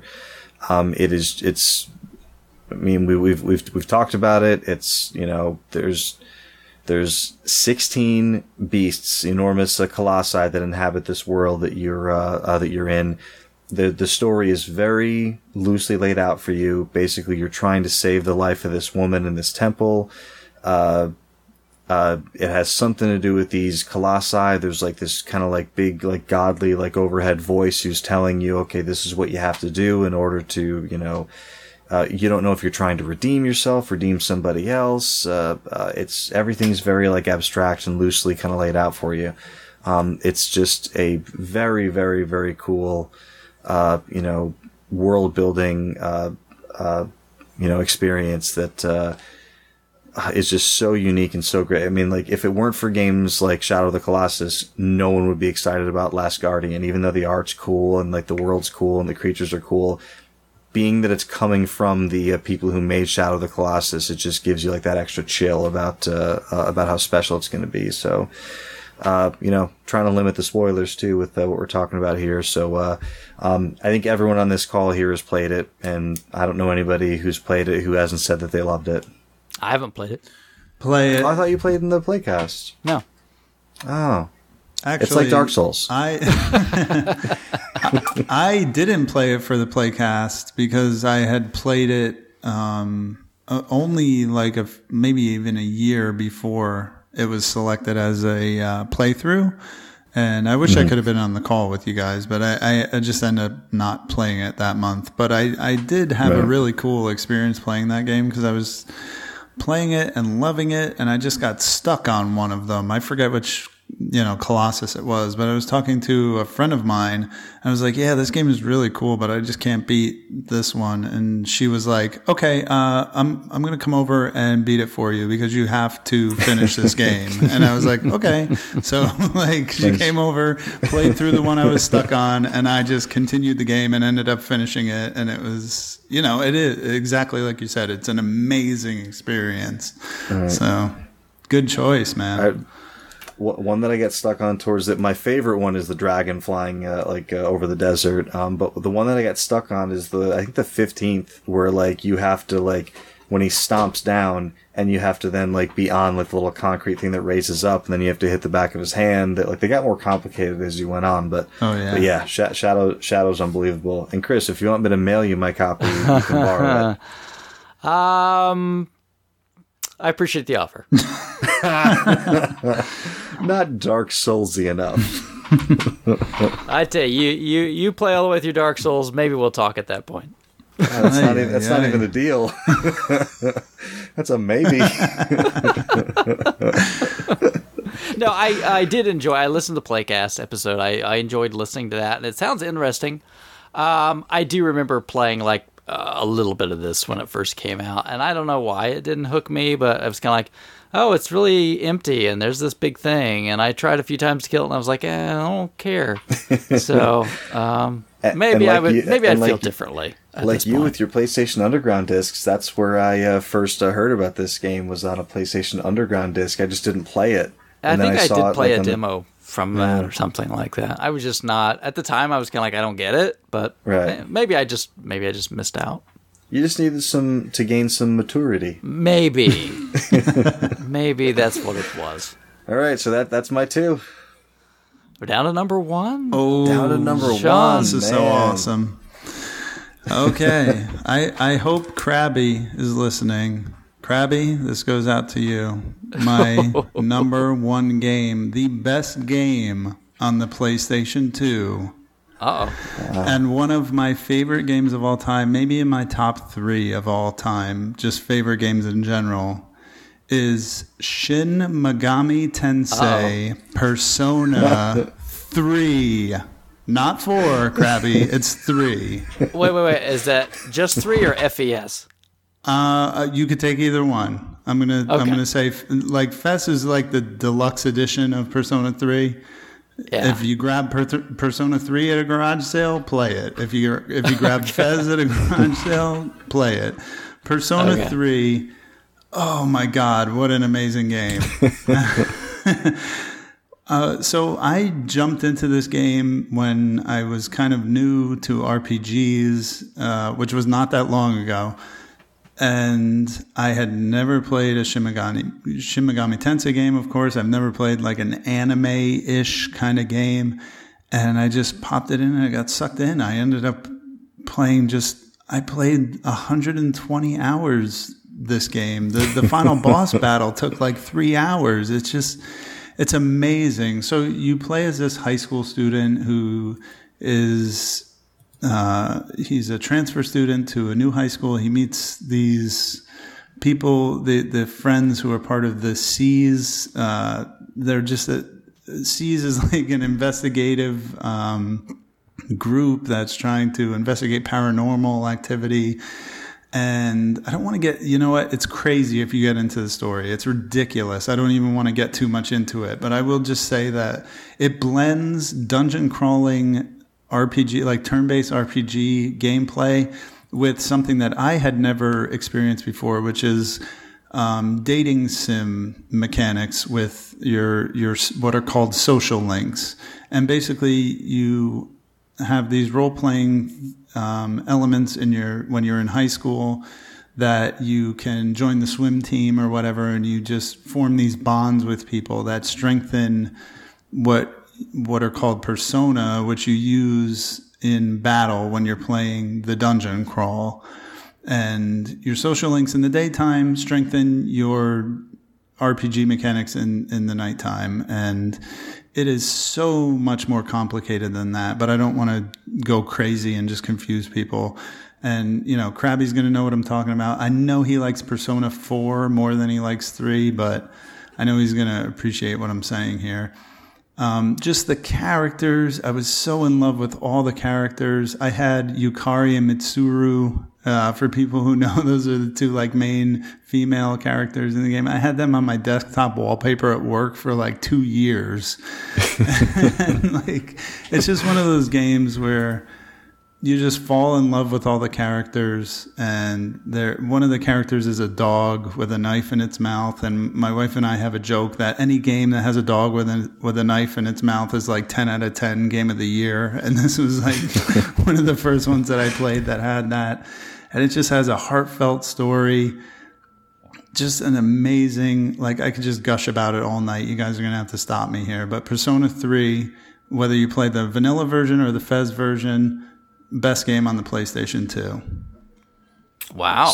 So let me ask you, and I know it's going to be impossible to answer this as a person who is into anime. Mm-hmm. Is it possible for a person who is not interested in anime to enjoy this game, or is there too much anime in there to get around it? So I'm going to say, me being hardcore into anime, which I am now, is a relatively recent development, and I played Persona 3 before I was hardcore into anime. So I'm going to say yes, and I can say that, confidently, because it wasn't like, oh, I'm into anime, I want to play an anime-style game. It wasn't like that at all. It was more just, oh, role-playing games are neat. I want to play a cool role-playing game on the PlayStation 2, and I ended up just getting my hands on Persona 3, so...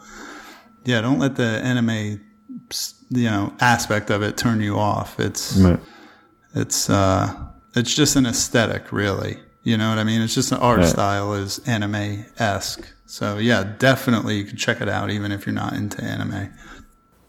And being unfamiliar with the series, I just did a little price charting while you were talking there. These are not expensive games. No, Persona 3 and 4 are still out there, widely available, very cheap. The older ones on the PS1 are kind of rare and expensive and collectible, but they're not, from what I understand, they're not as good of games. And also, both of the Persona 3 and Persona 4 are on the PlayStation Network as PS2 classics, and I believe they're both $10, which is an absolute steal for both of the games.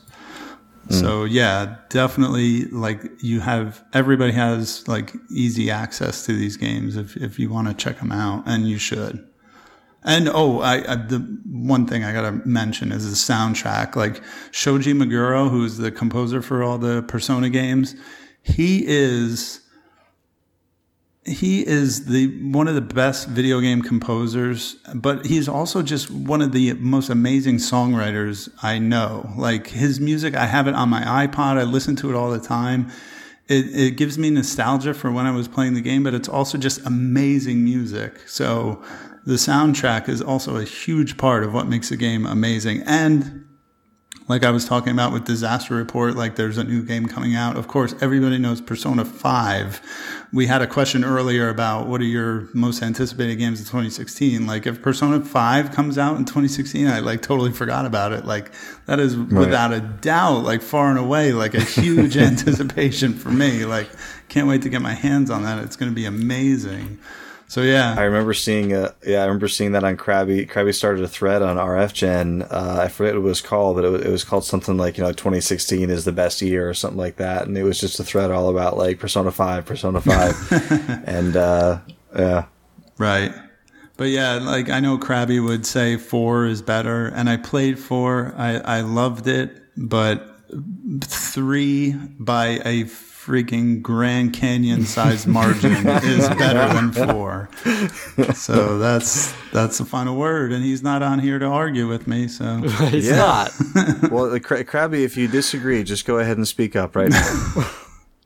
No, he's cool. He's cool with it. Nice. Somewhere he's in his car yelling right now. We love and miss you, Krabby. Cool. So, Chris, ever any Persona for you? I have both copies of that game, both editions. I've not beat it. I haven't played a lot of it, to be honest. So maybe one of these days I would like to. I've got them. Like I said, it's just kind of one of those things where you get busy doing something else and you just never get back to it. Yeah, I'll have to keep him on my radar now. I didn't realize, I knew Krabby had strong feelings for the game, but I didn't know it was the epidemic was so far spread. So I'll have to keep an eye out for it now. There you go. So down to me, number 1. Down to you, number 1. Golly, I'm gonna make this really easy, and it's not going to be any surprise to anybody. And we've already talked about it. It's Final Fantasy 12. Yep. I've already talked a lot about the systems that are there, but like the license board thing that you use to kind of choose different skills, it really allows you to early on specialize characters in certain ways, but later on turn them into just ridiculously overpowered, super, awesome characters. I mean, once you open everything up, you can do anything, but it's fun. And I heard that they did a later version in Japan that rearranged the system to make it much more where you had to kind of target your characters towards certain like jobs or professions. But I'd love it, if they redo it, whatever it takes, it's fine. I mean, it was just fun to play. And I like it. There was even some really tough challenges. They had these special like board that you would go to get like these like these missions to go hunt down these really terrible creatures.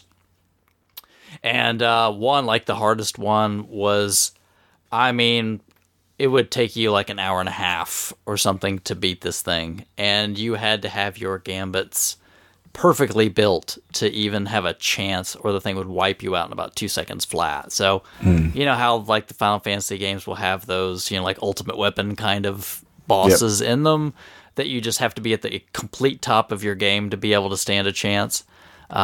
This one had its as well. So, I did it. I beat that. I did everything that you could do. I just really, again, I like game mechanics. That's a big thing for me. Is have fun mechanics that I really get into, and that game did. So is the story the most awesome thing in the universe? No, I mean I enjoyed it though. Were the characters compelling? Yeah, for the most part. But again, the game mechanics were great, just deep, and I loved it. So that's my number. Awesome. That's my number one. Awesome. Yeah, no, I had a feeling it might be up there. I thought you might throw a curve, but I got no problems with 12 being up there. I do want to throw in my one gripe with the game. Not really a gripe, but just like, yeah, it kind of is. So there's a treasure chest in this game. Mm-hmm. There is nothing remarkable about this treasure chest. It's just sitting in a place just like any other treasure chest. There's no warning signs around it. It's just like any other.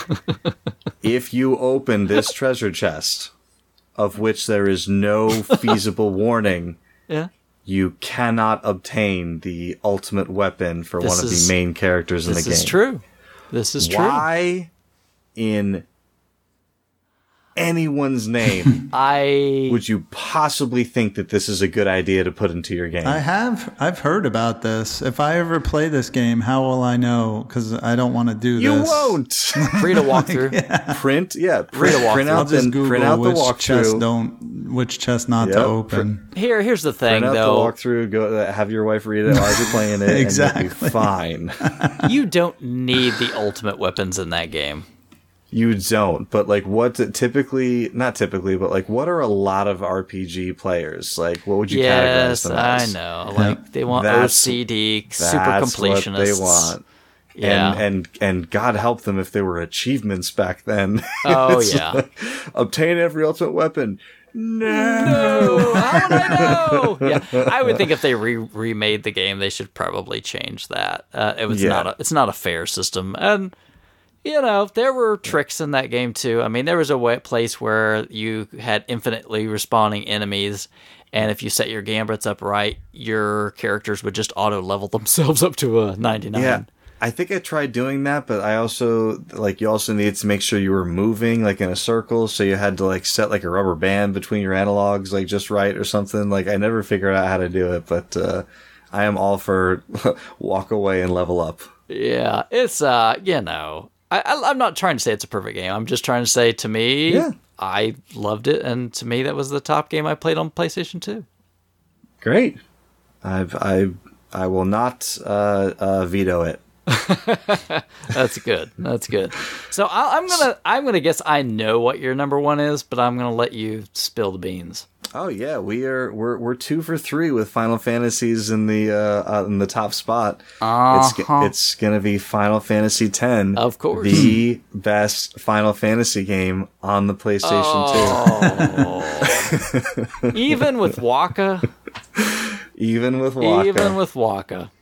with Waka, and I gotta tell you, so I've played through Final Fantasy. I don't play through, 100-hour plus RPGs more than once. I just don't do it. Games that I play over and over again, they're short-ish. I might put 100 plus hours into them, but I won't put 100 hours into them twice.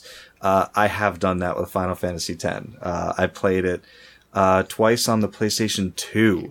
And then I played it again on the Vita and the cross-play Vita PS2 version when that came out as well. Wow. It's it's just one of those games that clicks with me. The world, the music, the characters. I will say that a lot of the voice acting is there's a lot of melodrama, there's a lot of overacting, which is fairly common in especially localized JRPGs. I got no problems with it though. When you look through to the heart of the game and what the intent is, when you find out, kind of some of the plot twists, some of oh, that's what's actually going on, or oh, this person knows that they were, going to be giving up their life, so they're saying goodbye to every single area that they're going to, and it's similar to Kingdom Hearts 2. The story just kind of struck me, and on top of that, just being a really, really big, I don't know what you call us, because there are Final Fantasy fans that are Final Fantasy fans from the Nintendo and Super Nintendo, and then there was that second, third generation of fans that came in at Final Fantasy VII. Mm-hmm. So for a fan that came in at Final Fantasy VII, I was very much a fan of 7. A lot of people at the time didn't like it, but at the time I was very much a fan of 8. We call those people ignorant. Yeah, we call them wrong. I'm kidding. I'm kidding. I know it's Krabby's favorite, and I know, and my friend Courtney, it's her favorite. Final Fantasy IX didn't click with me. So I was kind of like at a great point in my Final Fantasy career to like, have something kind of like knock my socks off, and 10 did exactly that. The turn-based combat system, the sphere grid, the story, it was a little bit linear, but like there was still some exploration, especially once you kind of got like to the airship and everything. And just like you said, like, about 12, like, is it perfect? No. Like, is it, the best thing ever? Like, no, it's my favorite, Final Fantasy game.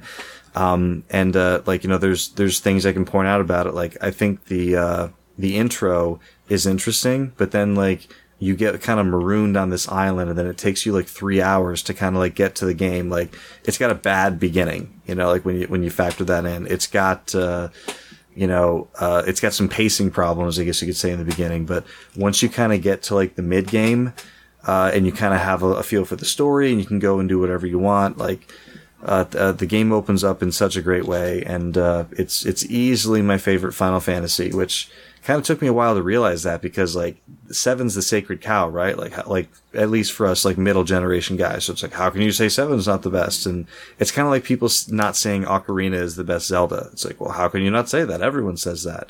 But with Zelda, it's more like there's way more, Link to the Past people, than you would think. But yeah, I mean, I could go on about Final Fantasy X, but that's the fave. That's my top, and I'd love to play it again. I got it on my little PS Vita, me and my Final Fantasy machine.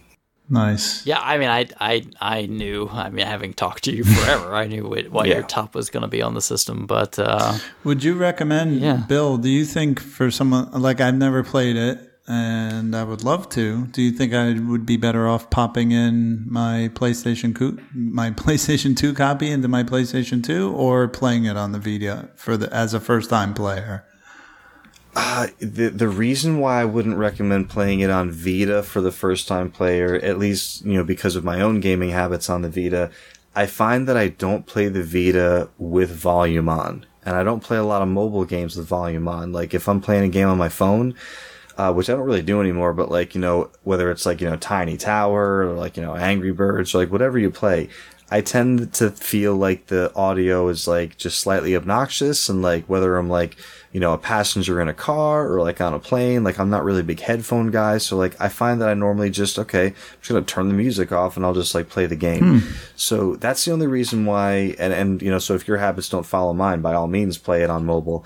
But I find that the audio adds so much to the experience with the music, and it's the first Final Fantasy with voice acting in it. Everything prior to that was just text. And the other thing that I feel like, just the smaller screen kind of takes away from like the scale of some of the environments that you see a little bit. But that could just be me being, picky about my being protective of my favorite game and wanting it on a great big screen with nice, great big speakers on it. But yeah, I mean, I originally played it on PS2, obviously. I've played it on PS3 and I played it on Vita. And the Vita, I really, it's not a bad experience at all. It actually looks really great, even though the resolution is, they've cut some of the textures and things down on the Vita version. I would hesitate to recommend someone playing it for the first time on Vita, because I don't feel like it's the definitive experience. I think PS2 you'd be totally fine. PS3 you'd also be fine. You might, and with people who have never played anything on the PS2, like maybe some of the younger crowd, I feel like the PS3 might be the best way for them to play it, because I find sometimes a younger generation, they get turned off by some of the muddy graphics and the older, the visual styles, even though I still think the original PS2 version looks incredibly beautiful. Awesome. Would maybe the PlayStation TV be the middle ground there for the Vita version? What's the PlayStation TV? Don't worry, it's going to be in the same graveyard as PlayStation VR. I know. So you're saying there's not going to be a PlayStation TV Collector Cast episode in 30 years? Yeah, will it be short? Yeah. Yeah, and it's, I mean, like I'm not lamenting the death of the Vita because it certainly is on its way out, but I just, you know, like any other, you know, system that doesn't do well, you just really wish it was managed better, you know? Yeah. Like you wish, like you're like, hey, wouldn't it have been great if there were more cross, you know, play games, more cross buy games? Like there's no reason in the world why Final Fantasy X 10-2 was a cross play game. And the Kingdom Hearts collections are not cross-play. Like, they weren't even released for Vita. It's like, well, why can't you just release that for Vita? It's like, well, then we'd have to pay another, you know, team for the port. It's like, yeah, so what? You're still getting your money for the one you made, and they'll get a cut of the port that they made, plus you get more money, and we get to play it on both. Like, what is the problem? You know, so there's just no reason when you own a system, you're like, come on, guys, take care of my system here, but... So my PlayStation Vita becomes the place where Final Fantasy X and X-2 happens, and then I put my PSN copies of Final Fantasy 7 and 8 on there. So it's just my little and 6, because I have the Final Fantasy 6, which is pretty much the PlayStation anthology version, right? Ew. Yeah, I have that on there too. That's not good. There's nothing wrong. It's the same thing. It's just not good. Yeah, same game. It's not good. So you don't like Final Fantasy VI? Oh, I love Final Fantasy VI. I just don't like that version. Well, there's nothing wrong. Yes, there is. If you're playing it on disc, I'm with you. But I'm playing a downloaded version. No, so play the original. All you have to do is ignore a couple of bad CG cutscenes. And also, and really, that's it. The weird looping soundtrack and the not right mode 7 and no. There's nothing wrong with my mode 7. It's not right. But anyway. Well, until ColecoVision Chameleon comes out with a way to duct tape a SNES Junior into a it's like handheld. It's like those people that build the reproduction like Ferraris or whatever, and you're like, that's not a real Ferrari, but it looks just like a Ferrari. That's not a DeLorean. So let me ask you, would you be okay with me playing the Game Boy Advance version of Final Fantasy VI? Why not? Because it's not as good. Seriously, I mean, this is not up for debate. It isn't as good.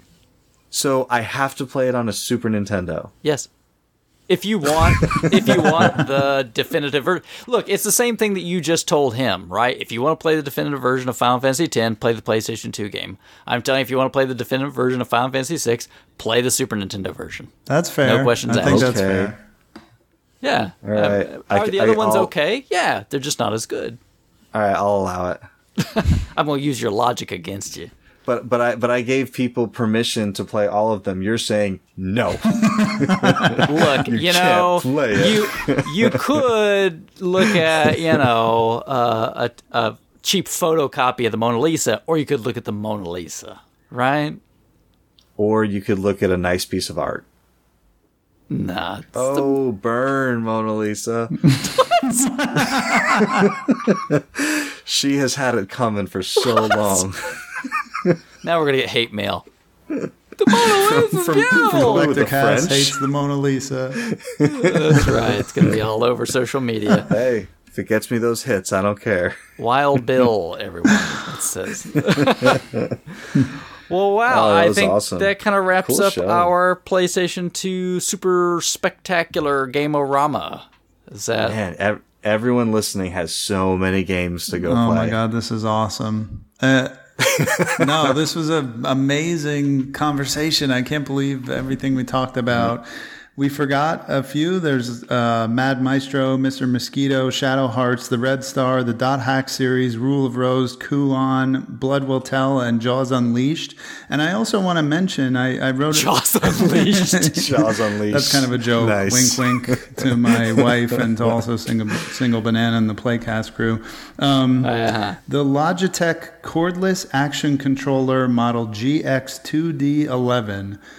I'm just going to say this is the one I own. Maybe there's better ones out there, but if you want to play PlayStation 2 with a cordless controller that is absolutely as good as any modern, like the PS3 cordless controller, Xbox 360, and so on, that's the one you want to get. It's an awesome controller. So I just wanted to throw that out there. I had that in my notes. So no, the answer is the Dragon Quest VIII Slime controller. That's the one you want to use. I'll take one of those, but is that cordless?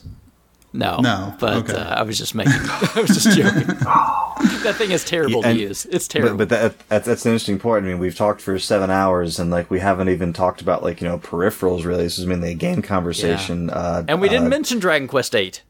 No, which is great. I never played it. I actually purchased Dragon Quest. I can't remember what number. It was 8 the only. How many were on PS2? 8 was the only PS2 one. Yeah. Okay, so it was that one, and that came with a Final Fantasy demo. Yep. Yeah. Which is the reason that I was like, okay, well, I'll have the demo, plus I'll get to play this other Square game, and like I just remember like little blue jelly blobs. Early in the game, and like it just the art style didn't click with me. Yes, those are slimes. Yes. I'm sorry. Have you never played a Dragon Quest game? No, I never have. Oh my goodness! Do it. No, I mean, yeah. Are they good? Yeah. Are they as good as Persona 3? No. Okay, then I'll play Persona 3. Yeah. I'm gonna get into Persona now, and then Krabby's gonna be like, "Oh, all I had to tell you was just to go play Persona, and you would have played it." Like, yeah, that's all it takes. Yeah, man. What strikes me as even stranger is that we're going to have this conversation and be done and think we've hit some stuff, and then people are going to come up with their top 5s, and it's going to be nothing that we talked about. There's that many games. Yeah, it's incredible. Exactly. We've talked about that's what's so great almost about 100 games, I bet you, have been mentioned easily in this discussion, and we haven't even scratched the surface. Yeah.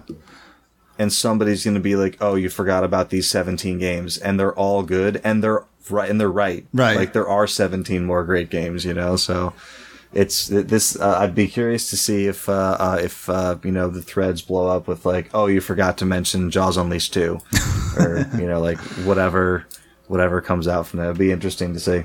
Well, we didn't mention. I mean, like I'm just thinking quick, like Zone of the Enders. We didn't mention any of that. We didn't mention Odin Sphere. We didn't mention. Yeah. I mean. We didn't mention Raiden 3. We could anyway. We'll have to stop because we could go on forever. I was gonna like make up the name of the game, and you probably would pick the right one. No one would have batted an eye. Been like, oh yeah, totally, like Titan's Spherical 5. That's definitely a thing. Well, I'll be really curious to hear from our listeners what their top 5 PlayStation 2 games were and how right or wrong we are in our picks and what we totally forgot and we should feel ashamed about. So be sure to hit us up and let us know.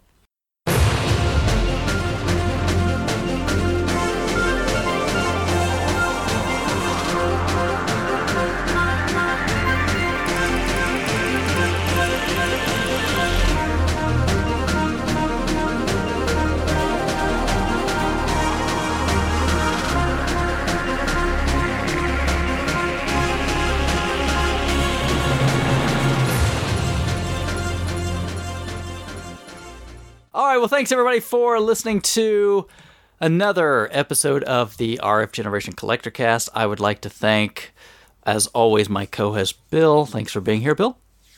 Absolutely. Glad to stay up late and chat games with you guys. And to Sean, thanks for spending some time with us talking about PlayStation 2. Yeah, guys, like I said, this was an absolute honor, like to be on this show with you. And not only that, but to be talking about the PlayStation 2. It has been incredible. What an amazing conversation. I'm so honored to be on the air with both of you. And people are after a while going to think we made you say this. No, I mean that sincerely. I mean that sincerely from the bottom of my heart. I'm not joking. If I could just plug again the Playcast, check us out on rfgeneration.com. Go to the community playthroughs subforum. Check out the RF Generation Playcast on Podbean. We're at RFG Playcast on Twitter. I am at Mr. Sean Gray on Twitter. Go follow me, follow us, check out the Playcast, and thanks. I can't thank you all enough for having me on here. Yeah, and spell out your Twitter handle if people want to follow you, because you can spell Gray several ways. Yeah, and Sean several ways. Yes, sir. So it's at MRSHAWNGRAY. So that's at Mr. Sean Gray. And again, the Playcast is at RFG Playcast. Yeah, so if you like what you heard, you go check out their podcast. They do good stuff. Join the playthroughs, and give a follow to Sean, because he's got a lot of a lot of heart for PlayStation, and some interesting opinions about things. So really glad to have you on board.